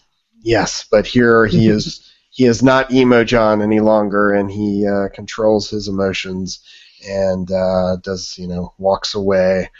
Although, there's a pretty good question there. Well, you're not training them, so shouldn't I be training them? Yeah.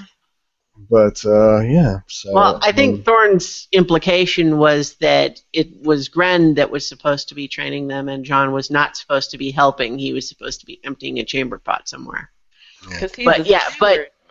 So it wasn't that it was Thorne's job. It was that it was Gren's job, and John wasn't supposed to be helping. Was technically what he said. But otherwise, I agree with your point completely that Thorne's basically just a douche who's making trouble for no apparent reason. Yes. But then after that scene, we have Janice Slint making the comment of, John's popular, you better watch it. There's going to be a choosing at some point, which, did that line bother anybody besides me? It was it bugged me that it took this long to have any kind of conversation about who's going to take over the command officially, rather than just seeing a bunch of old dudes behind the table, I liked it. I thought it made motives quite clear. What did you dislike about it? Yeah, that's what I was gonna... My thoughts, and I may have mentioned this last week. The whole setup of the season, I thought, part of it was, okay, John is going to have to deal with the fact that everybody hates him, or that distrusts him, not hates him. And the idea that, a couple episodes after, sort of establishing this, that you're back, you were with the Wildlings, and no one trusts what you're saying besides his closest friends, that all of a sudden he's popular and, we better get him out of here because there's going to be a choosing. I think you're kind of inventing some of that, though, because the only people who ever actually said that they didn't trust him were Thorne and Slint. Nobody else even ever said anything. Unfortunately, they're in charge, so their opinion carries weight. But nobody else ever actually gave him a hard time about it. So, without wanting to blame you for it, because I'm not. I think you kind of invented that in your head, so it's not really fair to hold the show accountable to it. Now, you could say that you wish that had been the direction the show took, but I don't think the show led you on. The thing is, while Thorne didn't trust him and other people gave John a hard time, nobody really likes Thorne anyway. Yeah. Because Thorne is the drill sergeant. Thorne is the one that puts all of the men of the Night's Watch through their basic training. And what does he do? He tears them down so he can build them back up and turn them into brothers of the Night's Watch.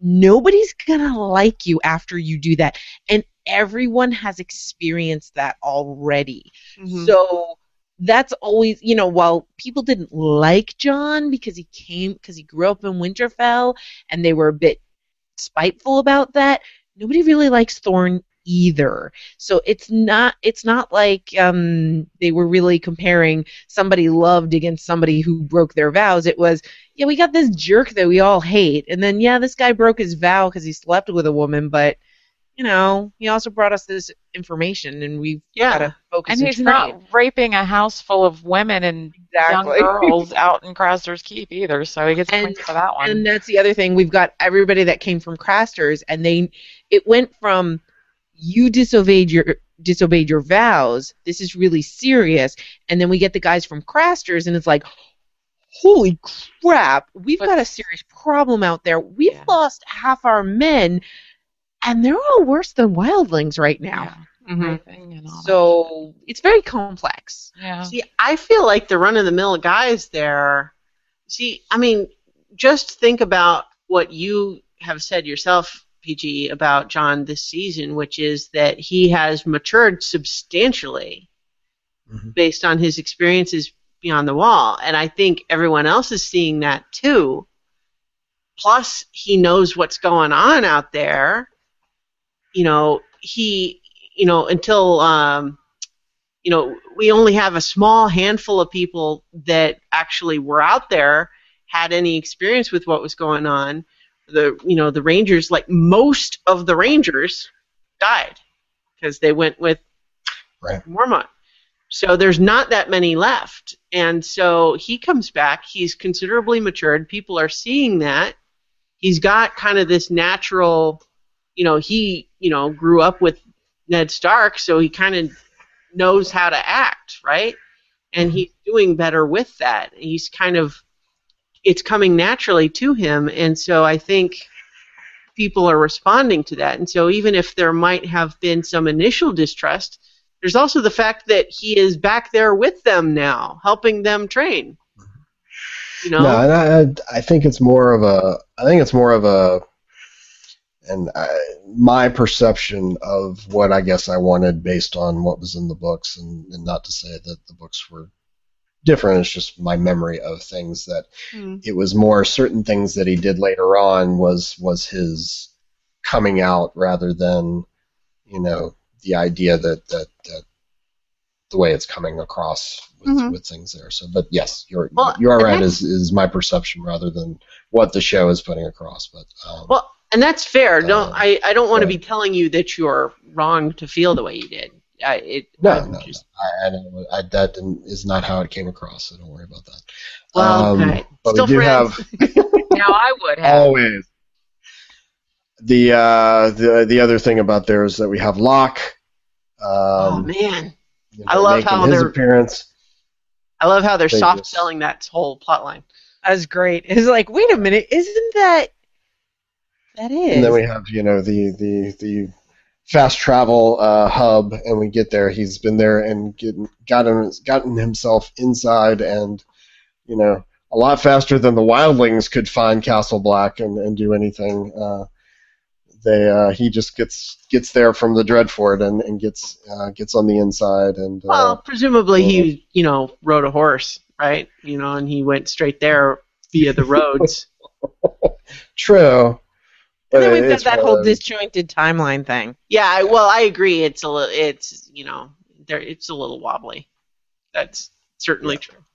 I mean, it's not something I'm complaining about. Just sort of laughing about that. Last episode, he's. I think you need to go here, and then the next he's there and already ingrained and getting in the inside and what have you, and who knows what Ramsay is actually doing now. Hey, I was the one that was complaining about how much bigger the dragons got in a couple of weeks. So I am on board with the idea of poking gentle fun at disjointed timelines. Yes. But let's see. So he, I did like the offer of a handshake with Locke, and I'm just like, John, don't touch his hand. He might grab it and cut yours off. Don't shake his hand. But yeah, so they're making friends. So And the whole subtle awful thing. Well, okay. We'll have to circle around back to the fact that apparently John did tell, or Sam did tell John about Bran, which That was surprising. Yeah, but also just the fact that look who just happens to be standing out in the hallway as they discuss that, and it's like, I just love secrets. how I mean, it's not like it's subtle like you could miss it, but I love that they're not really being too heavy-handed with the whole thing that Locke is doing here. I think, as filler material goes, this is some good stuff. Yep. Yeah, I did have like you're saying, the next scene is John and Sam talking about Gilly. So the immediate, I did a wrong thing by taking her to Mole Town, which comes across as not disingenuous, but just oh God, here he is. He's being more emo than John ever was.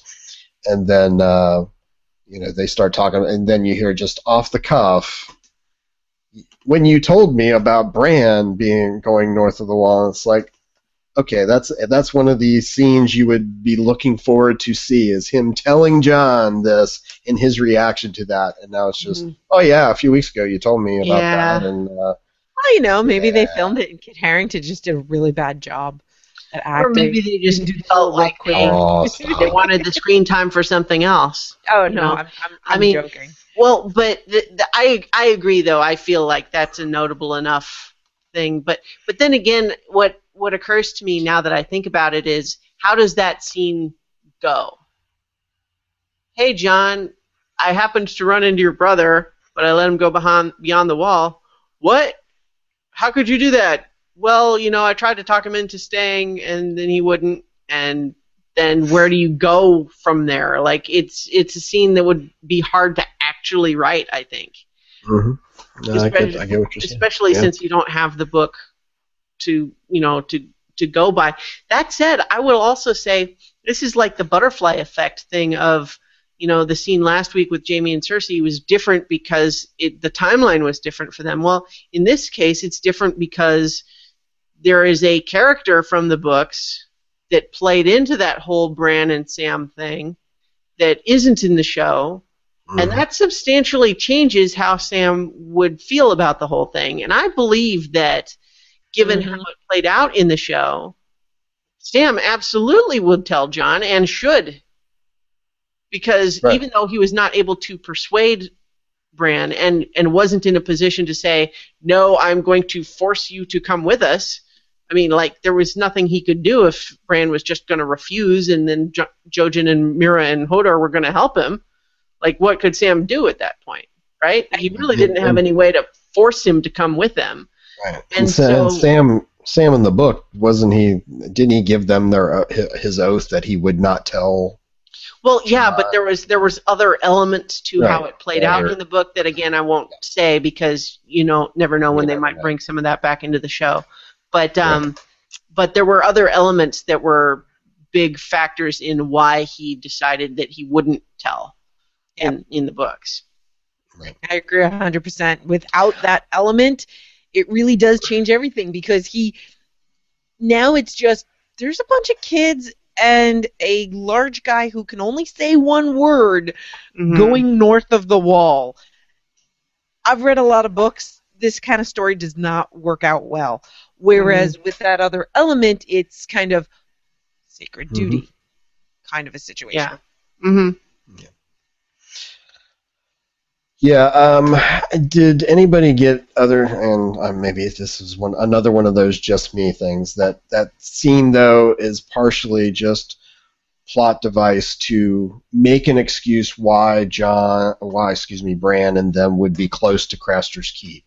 Yes, it absolutely was that. 100%. It just bothered me. I mean, it gave me chills that, it's like lazy writing, because obviously from everything else that we've seen, Bran would never, and Jojen and Mira, they want to stay away from any sort of people other than if there's, if they had established that they had no food and they were at the last legs, and they sort of did say that they're low on food earlier, but the idea that they would, even come close to this place that isn't. Well, the thing is like, I think it is lazy writing. I wasn't too bothered by it, but especially given that they were trying to stay away from people and were just coincidentally near Craster's, and yet Jon's whole theory for why they might be at Craster's was that they would be seeking out some place to shelter. That's exactly right. And so that doesn't align, and so it really is just coincidence.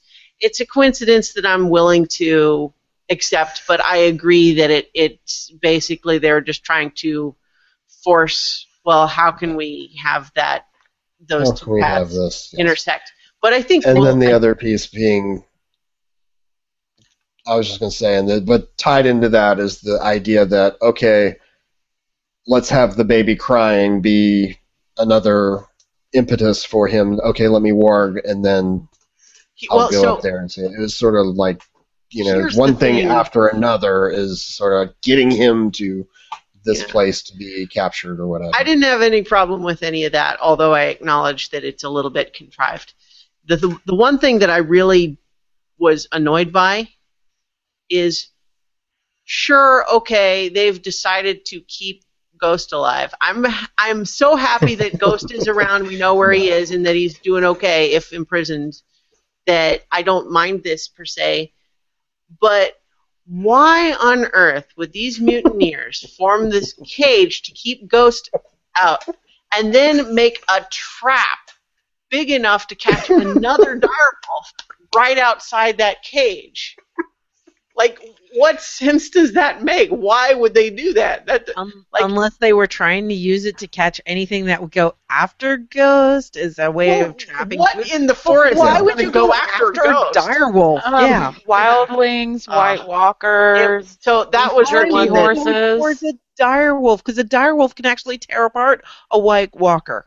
Yeah, that was the piece that made me roll my eyes, but. Evil. Again, it's like I wasn't too bothered, but it's like what I was saying at the beginning, is that there's some stuff in here that's very clearly filler, and because I know that there's some filler that's needed at this point, I'm willing to be more forgiving of it. But that said, I think we can all acknowledge that's what it is.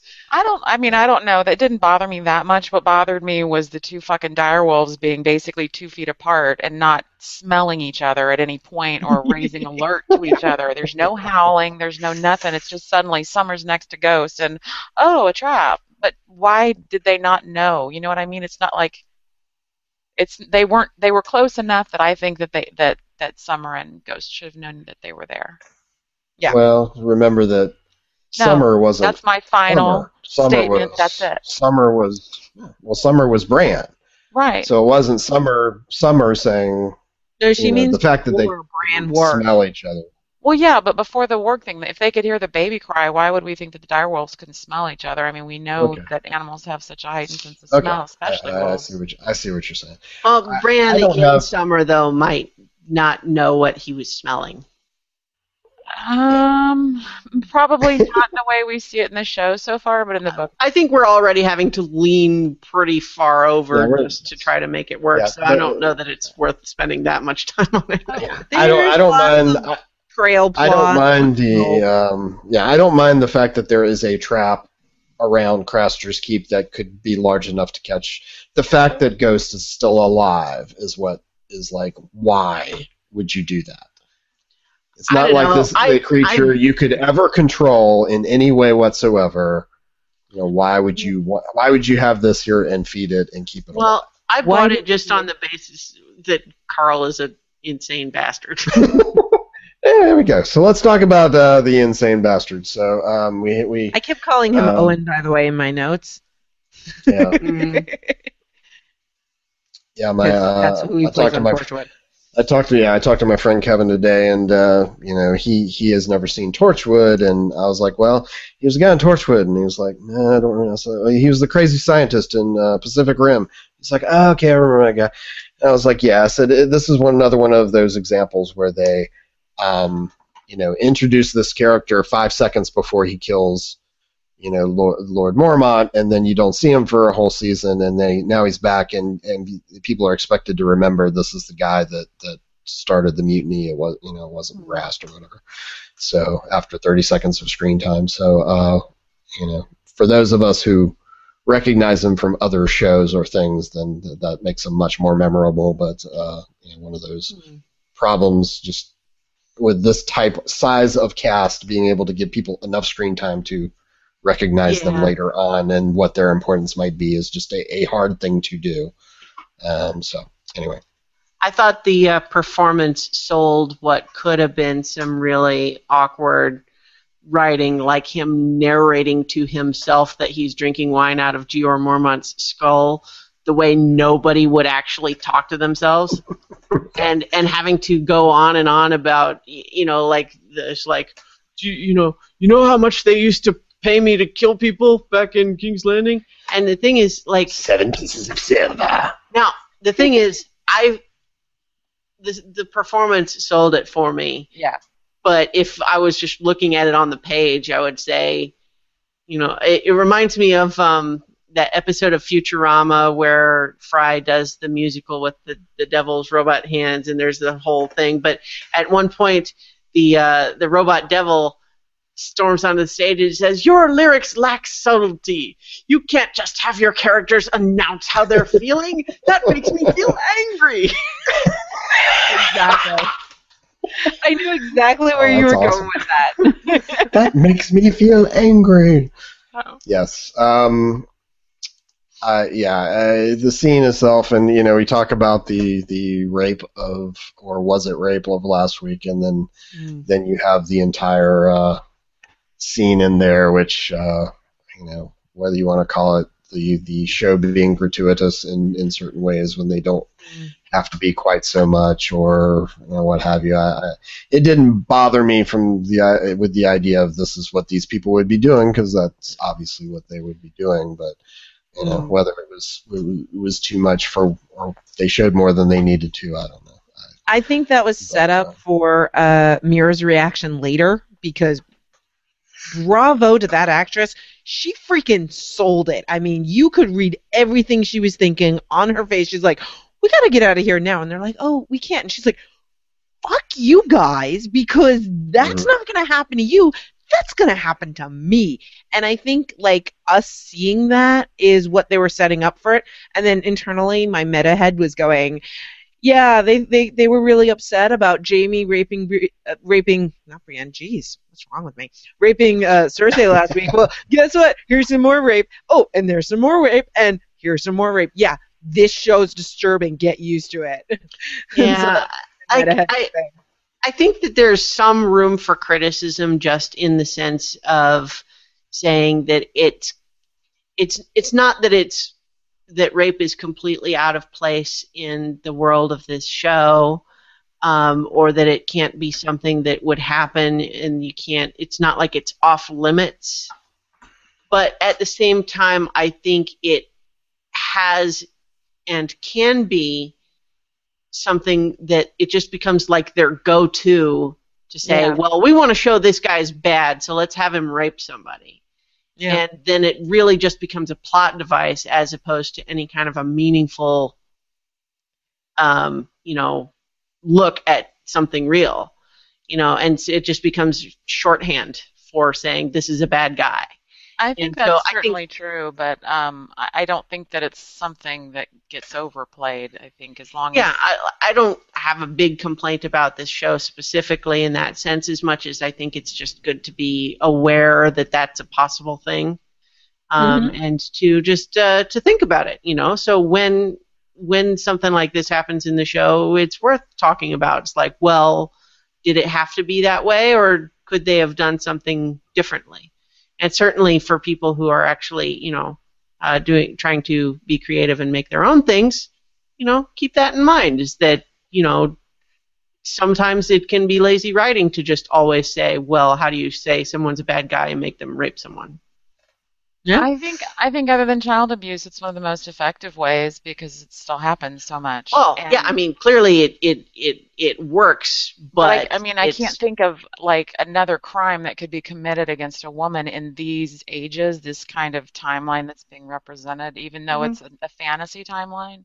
It's been pretty accurate, I think, on the violence towards women and the way they're treated during the bedding after they're married. As Nettie was saying, some of the things that happened to the new bride, on their way to their wedding bed. It's just violence, and women are property, and it just fucking sucks that that's the way it is, but it's that way everywhere. So I think that the books and the TV show a lot of rape, but I think that happens a lot in this kind of a situation. But I like what Christiana says, though, where it's, especially to people who want to create their own properties, don't just throw rape in to make somebody bad. Have a reason for it. Like, for instance, in this scene, I really feel that it's there so that we know why Mira is going all bug-eyed and crazy about it later. We've all felt that. Yeah. No. And just like in the scene with Arya and the Hound, and that girl's being basically molested in front of them, I think that's for Arya to just see, like, okay, that could be me, but I'm here with the Hound, so I need to stay by his side. Be worse than being with the Hound. So each time that we see it, so far, and I could have missed some, but so far they've tread the line well. But it is something to be aware of, because a lot of shows, not Game of Thrones so far yet, I'm not trying to make absolute statements, but a lot of shows will just throw this in there. It's like, oh, he's a bad guy. Have him rape her. Yeah. Well, there's something else you could have him do to show that he's a bad guy. Well, because I think what happens is lots of times when a rape happens in a story, and again, I'm not criticizing any specific example, but it becomes not about an actual crime with a victim that is a human being. It becomes the victim is a piece of furniture, is a prop to be a shorthand for establishing a character trait instead of it being like an actual meaningful look at something with a human being involved. And again, it's like I'm not saying specific examples from the show do that as much as just that's the thing to think about and be aware of. And everybody's going to draw that line somewhere different. And so when people are complaining about the rape in this show, that's, I think, where they're coming from. Whether we agree exactly where the line goes or not, that's the argument, I think. One thing I actually did like was the fact that the violence that was occurring around Carl, but he wasn't actually, in the middle of raping someone. It just showed even more, I'm the most evil guy here, even with all this going on around me. And I didn't buy that Lord G.R. Mormont's skull would be that small. It should have been bigger. Just my thought. But so he is captured, or they are captured. My thought there actually just briefly was that it demonstrates how a skull does not actually make a very good wine glass. Yes.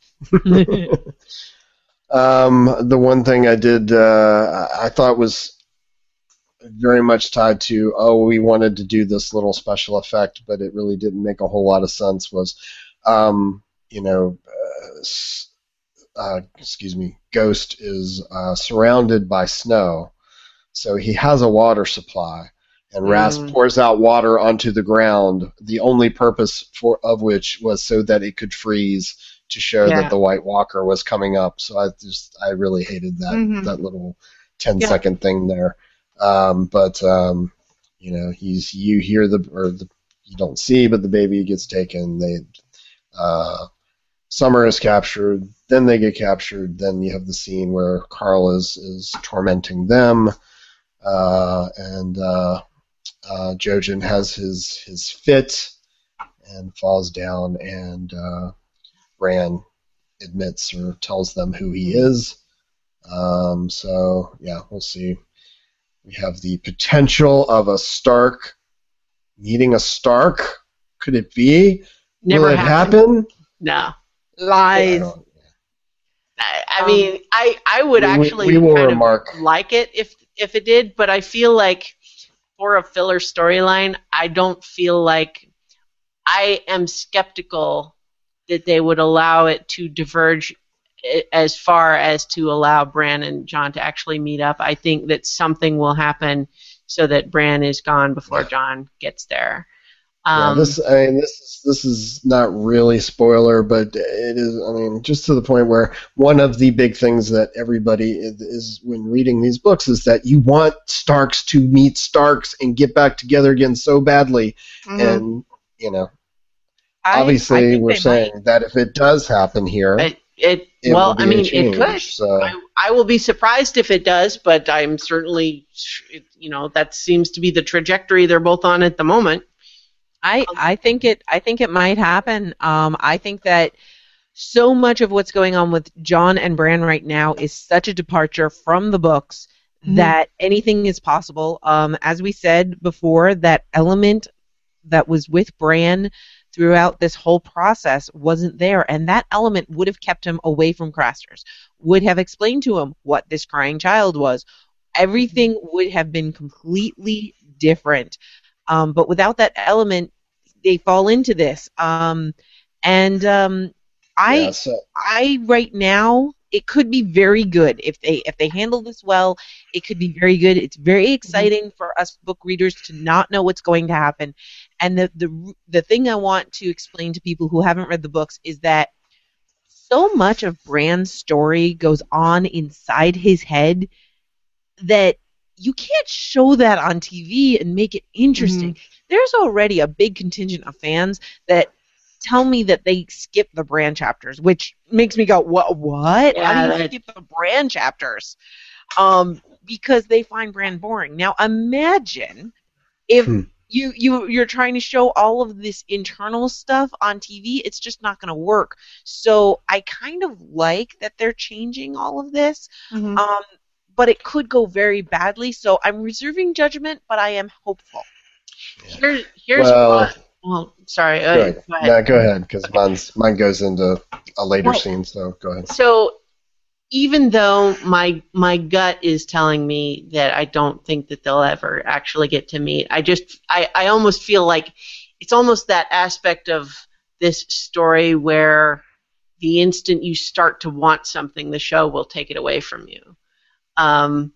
But anyway, I what I would think would be really cool, though, if they did meet, is that it would allow the connecting of a couple of dots in a way that doesn't really happen and I don't even just mean in characters getting to meet, but the more mystical aspect of this conflict that Bran is experiencing versus the more practical, visceral aspects that Jon is dealing with in terms of the Night's Watch that actually has to, like swing swords at whites and, frozen zombies and White Walkers and stuff like that, versus what Bran's going through, this more mystical aspect of it, and to have them both be able to just compare notes just a little bit, and each of them have a bigger sense of what's going on in a way that also lets the audience make those two things connect a bit better.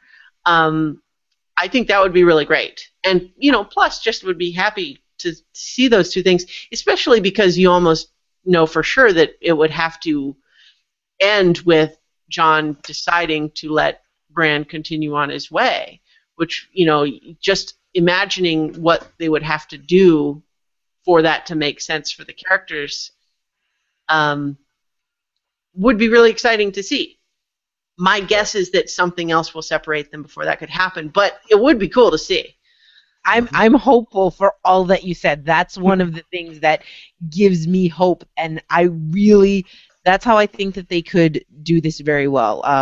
They could take care of certain elements that are missing in Bran's story, and they can take care of elements that are missing in Jon's story, and it could just be awesome. And you know what? The fan in me just wants to say, let Jon give him a hug before he has to let him go again, and then he lets him go again, and it's all painful again. So the balance is not ruined, but we've got that opportunity. The other thing I do want to bring up is poor fucking Hodor. That killed me. Am I the only one that was just crying? No, I think we all pretty much lost our shit. I don't think you're the only one. Definitely. That was built to break us. That was built to make us all screaming. I'm waiting for Bran to warg into Hodor to break test if you didn't kill everyone.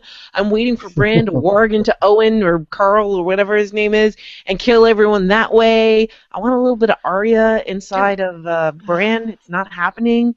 It was just really phrasing. Can I ask Are we not doing phrasing now? Not literally. I have a question. Do we have an explanation other than the visions take their toll on why Jojen looks so fucked up?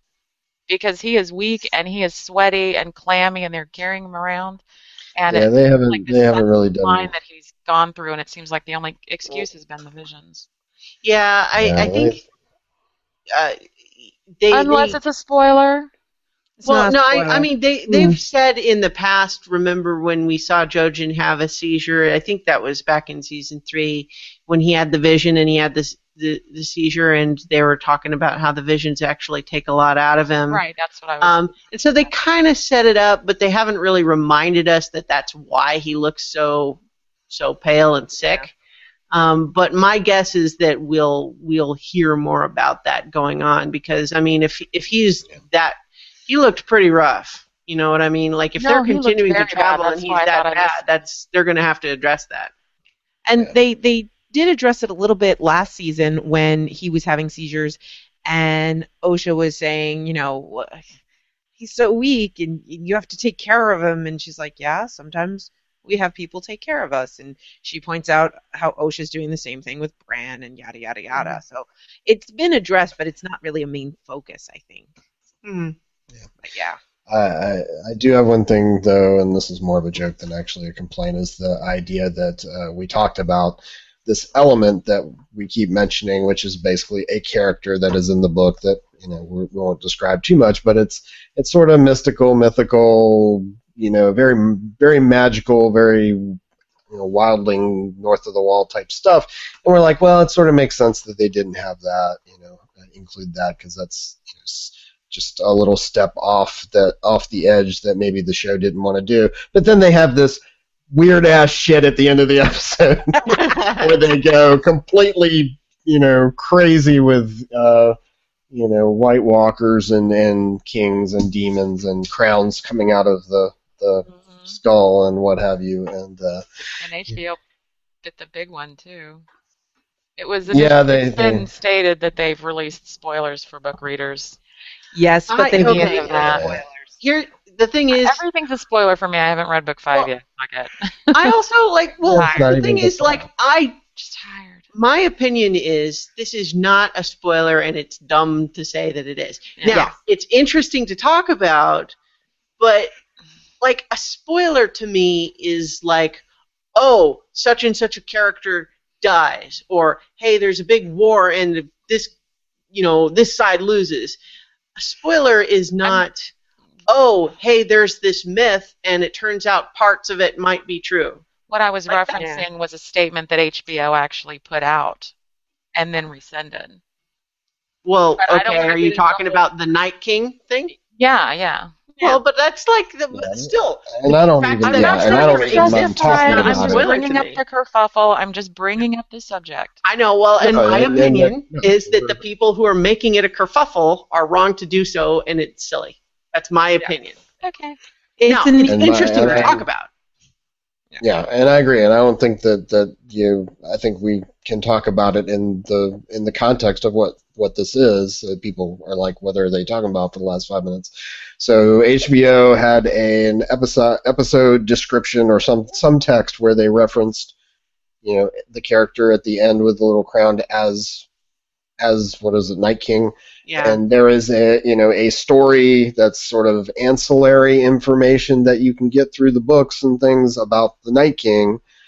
And so, the very deep down geeks that know this character name and what it represents, they're saying, oh, this is a character in the show, then you're tying this thing in to, oh my gosh, they're out ahead even where George R.R. Martin is in the book writing, and that isn't necessarily the case at all. He may, again, they've got outline of what Martin's doing, but there's nothing to say that Martin ever references more than just the mythology of and the stories around this Night King. So I prefer to think of him as like Ice King and have Finn and Jake and Marceline come in and fix it.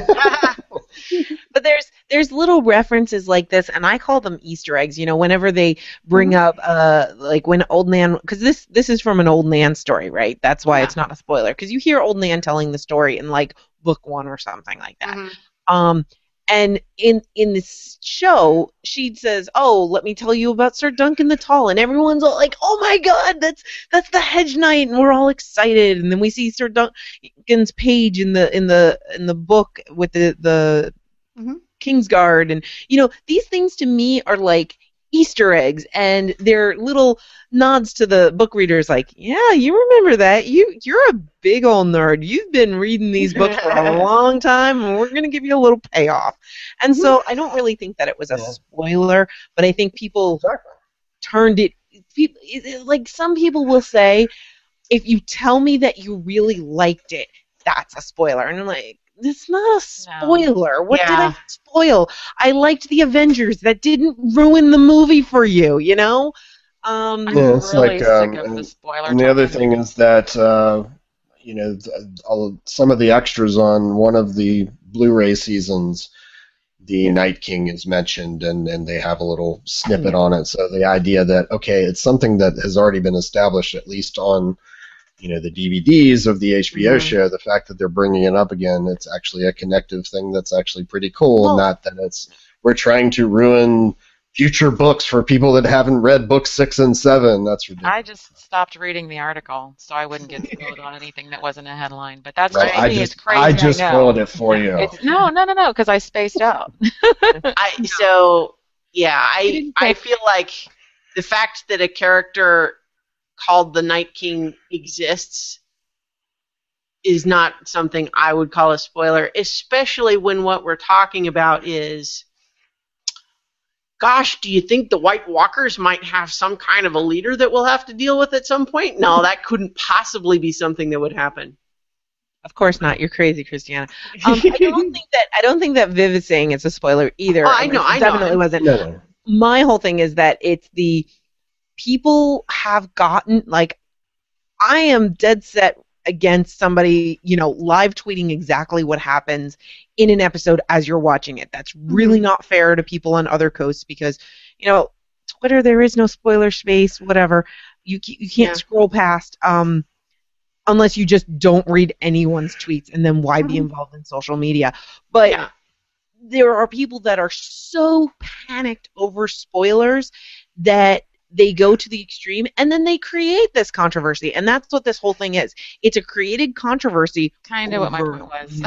Yeah, exactly. And that's why I wanted to mention that, because it's just like, what are we even talking about? I'm sorry, Viv, if any of that came across like I was saying that we shouldn't talk about it, or that I know you were just bringing it up, but I guess I was just sort of so eager to jump on the idea that I disagree with the people who are saying it's a big spoiler. Even whether it's a spoiler or not, the whole discussion is tedious. It's Seth Meyers is quick becoming one of my favorite celebrities because he keeps making these little jokes about people that cry spoiler and cover their ears and run away, and I'm really digging that because it's pretty much the way I feel about it too.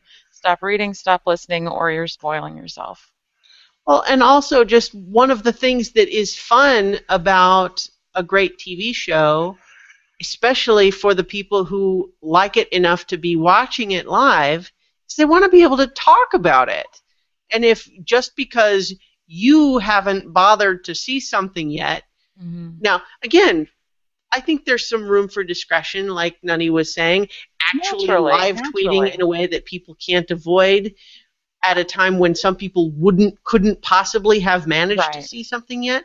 That's bad form. But again, when we're talking about something like this, it just starts getting silly, and people who are so dead set against hearing anything about it, they're the ones that they are making other people's enjoyment less because they aren't able to talk about something they've experienced. Yeah. Preach it. Yeah, that's why we played a clip from him earlier, and it's really true. Yes. There is a period of time that has to happen. It's only kindness, and I think a lot of us learn that. It's like what we're doing here. We try to avoid book spoilers to the extent that we can, and only talk about what's happened on the show so far. And I think that's entirely reasonable. Everyone about Sir Pounce. I'm sorry. Yeah, you are such a bad person. Oh my God, that was worse than giving away. I tried to stop wedding. you. I was sitting there saying, "They're gonna do it maybe next episode." Fine. So let's move on. We have fully gone over this whole thing, the whole kerfuffle, which I wanted to do since we didn't want to speak in generalities and people not understanding. But we did bring up the character that may or may not be a Night King. Yes. And what he did to baby. So I don't care about rape and stuff as much as what happened to that poor little baby. I know. Fuck that shit. What he did to babies. Just like all the babies. I'm just amused by the way you put that. That's all. So again, talking about. Go ahead, Nutty. I was counting the spires. I'm like, how many spires are in Stonehenge? Okay. There's 10 here. Okay. That has nothing to do with 7. It's not a prime number. It's not 12. And I'm trying to come up with significance, and I'm like, it's just a set. Move on. Well, that's how many they had.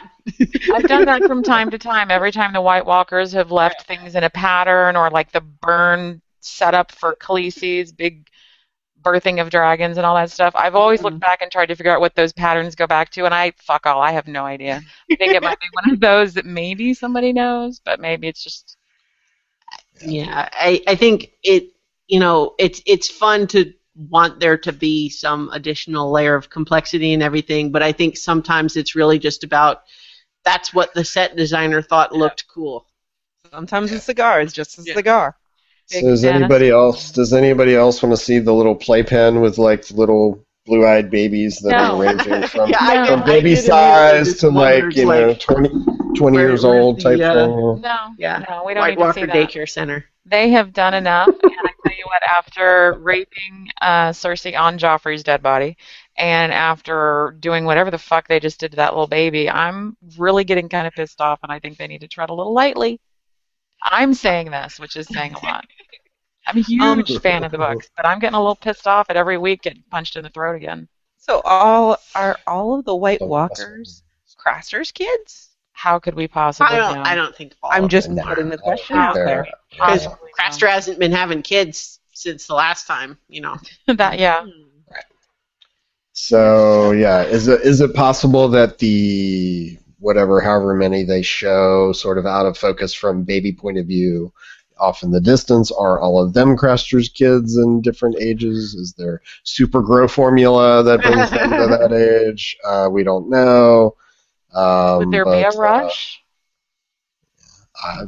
There's that. Again, and one of the things about this is that we are in show new territory as far as this goes, and it's so interesting that's worth saying. Like, I was rolling my eyes about calling it like a big spoiler or something earlier, but it's certainly true that we're seeing stuff that we have not seen in the books. That's definitely true. Yes, simmer down, Holyfield. Calm down.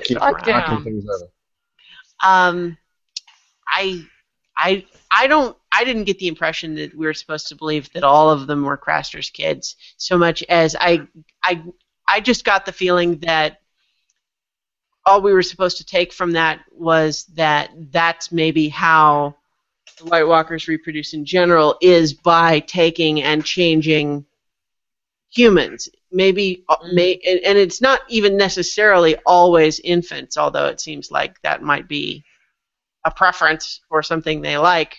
But I didn't get the impression that it was supposed to be all Craster's kids as much as just that is what has been happening to Craster's kids. And maybe they don't have a choice because they're only giving them boys, so it's not like they can reproduce manually. Because they only have boys. Yeah, so, maybe if they got a girl once in a while, they wouldn't have to steal kids. Exactly. Maybe there's two ways to reproduce. Those White Walkers just need to get laid. Yeah. They're just nice guys. All of Westeros' problems.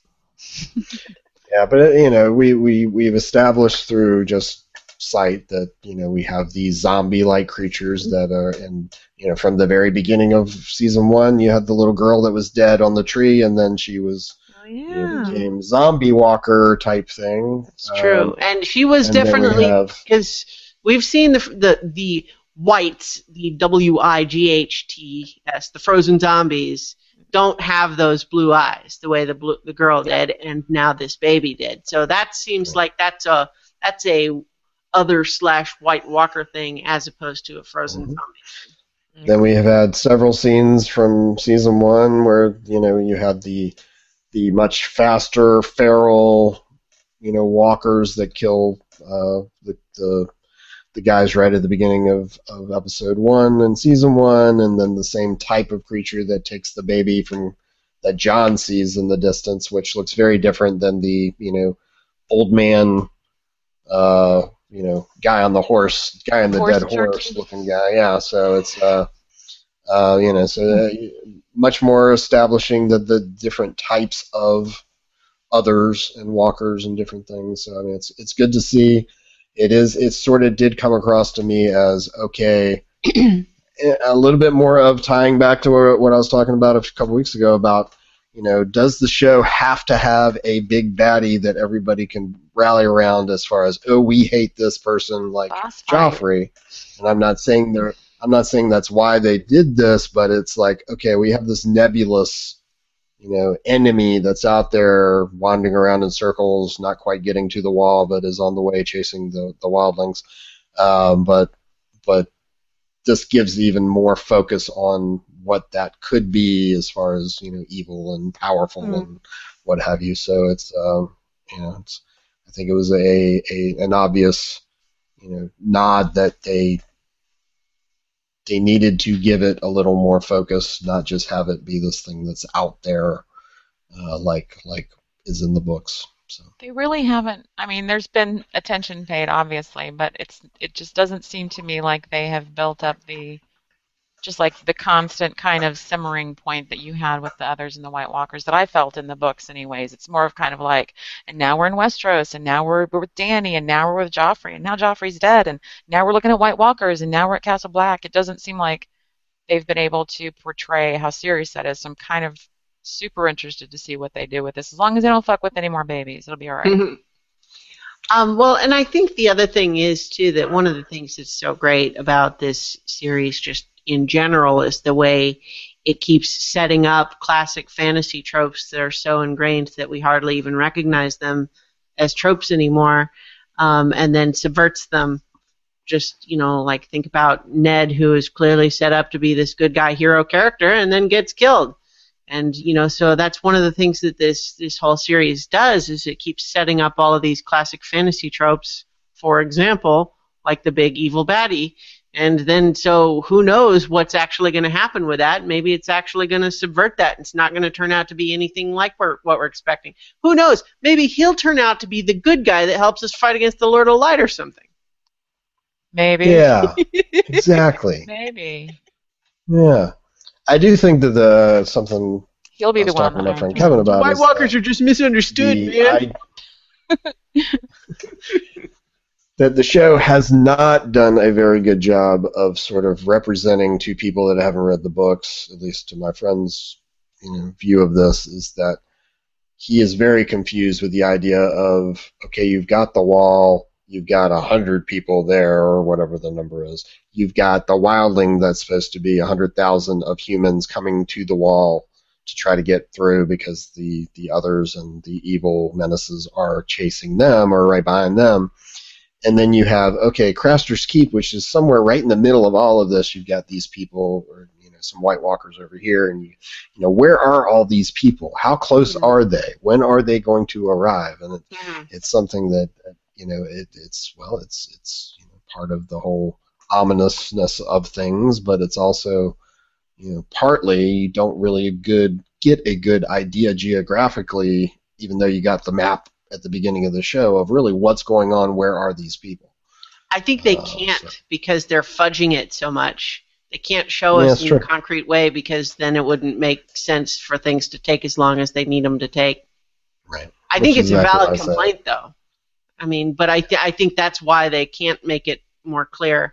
Because, I mean, I remember hearing, the before the Red Wedding scene, but in that episode, there was a whole bit where Rob is actually just looking at a map and kind of explains this overall strategy he's talking about with Talissa. And I remember reading a whole bunch of people that said, "Thank you! I had no idea where any of these things were."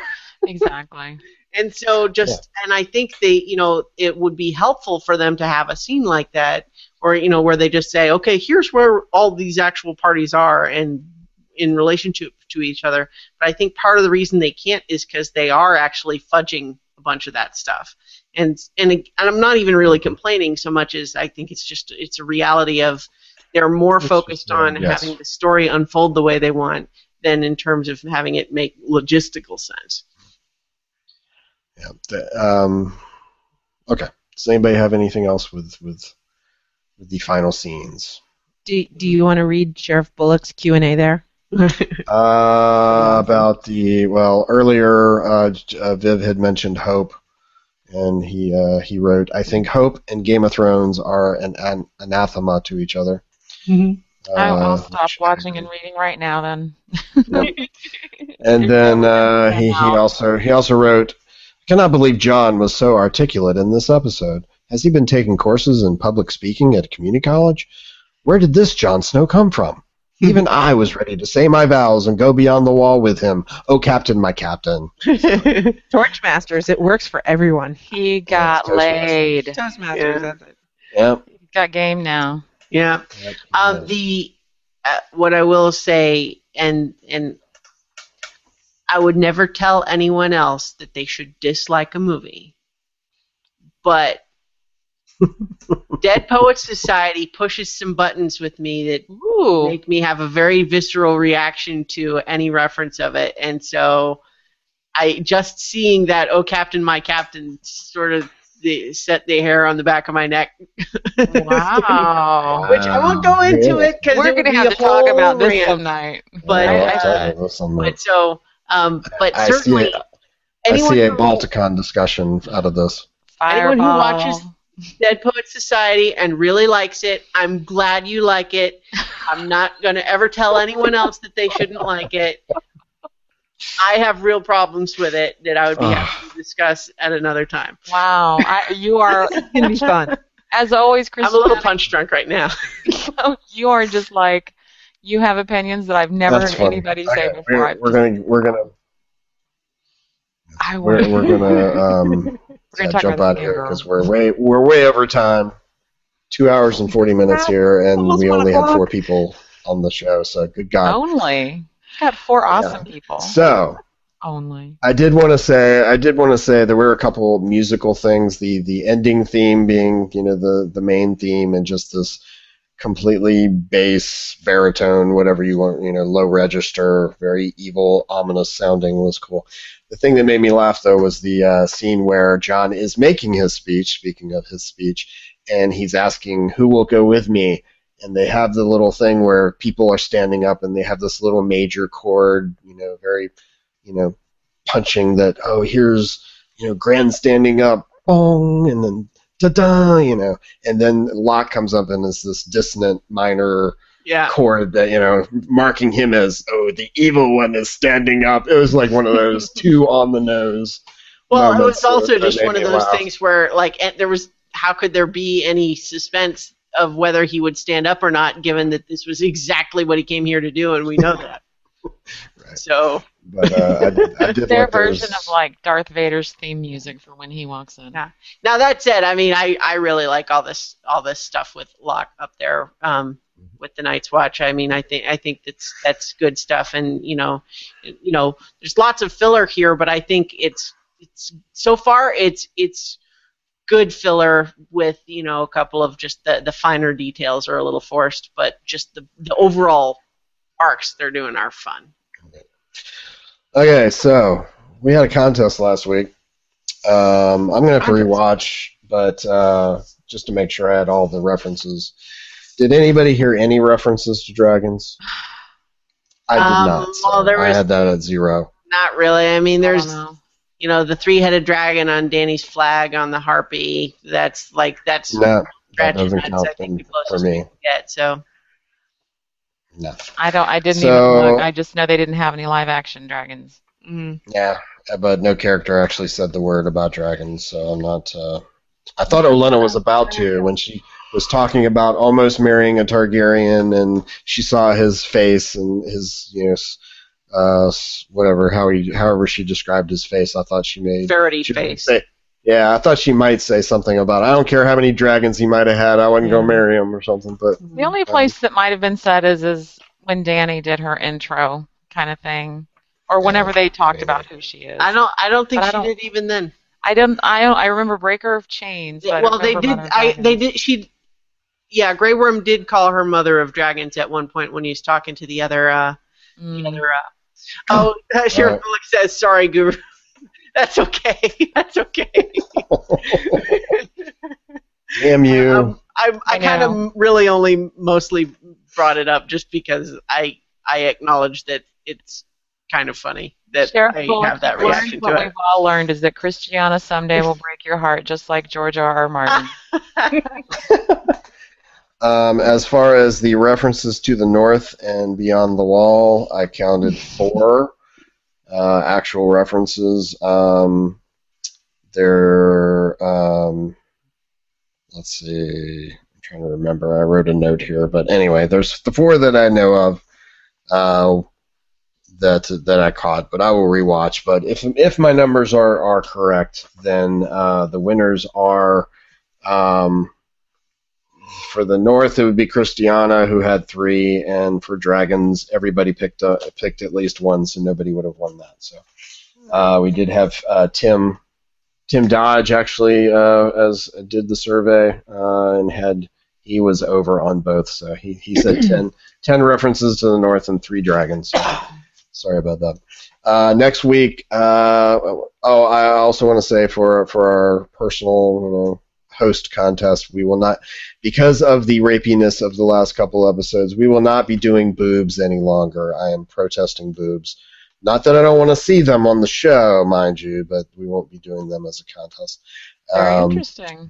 Good choice. Yeah. So next week we have plotting in King's Landing.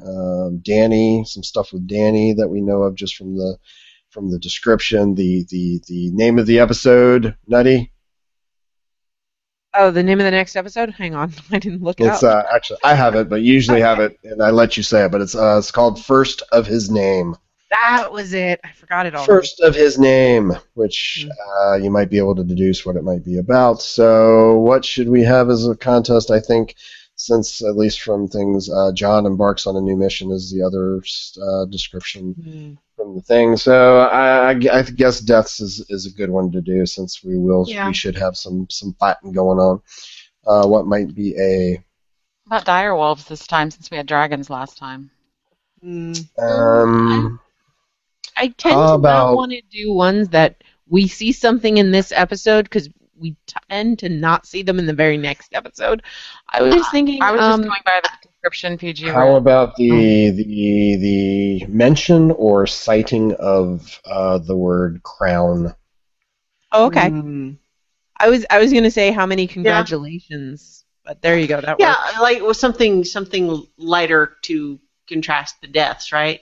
Yeah. But crown could work, especially since I think the clip from next time looks like we might get Tommen's coronation, so there's going to be probably some there. Of course, we also thought with the royal wedding that we'd get some named food dishes. Yeah. Although that just actually reminds me, dishes in this episode. There's a comedian named Paul F. Tompkins who's really funny, and he has a bit where he's talking about how one of his many part-time jobs that he had, he actually worked in a hat store that, in addition to various baseball caps or whatever, sold a bunch of novelty hats. And he said on not one but 2 separate occasions he had people come in and say, "Hey, I'd like to see that king hat." And he's like, "King hat? You mean the crown?" It's like, there's a word for that. Are you saying you don't know that? I want that king hat. You want the king hat. So, I think Christiana won't be surprised if next time, there are no actual mentions of the word crown, because everyone just calls it the king hat. King hat, yes. How many references to king hat will we have next week? So ratings for the episode. Did Chooch give us a rating, Viv? He gave. I had it right there. 8 out of 10. 8 out of 10 guards on Tommen's door. There you go. That's a good one. I like that reference. That was one of my choices. Oh, wow. That's really awesome. How about Christiana? 8 out of 10 variations of Littlefinger's schemes. Ooh, very esoteric. Nutty. I'm going to give it 7.5, interrupting with the Sir Pounces. Cock blocking Sir Pounces. Cock blocking. Cock blocking Sir Pounces. That would be mine, but Nutty just took it. He's a pussy. See, I feel like there was never going to be any direct action happening in this first meeting, and so I feel like he was more like ice-breaking Sir Pounce. I agree. He allowed them or wingman. Yeah, I like wingman that. Sir Pounce. Did you say yours? Did you give your rating, Viv? I don't really have one. I couldn't think of anything clever. Is this a 0? Is this a 0? No, it's like a 7 out of 10. I just can't think of anything clever because migraine. Okay. 7 out of 10. Mine would be is mad about babies getting hurt. Yeah, I will give it 5.5 out of 10. Slaps across Jamie's face with a hand of gold. So. Ouch! This Wow. is your lowest rated episode.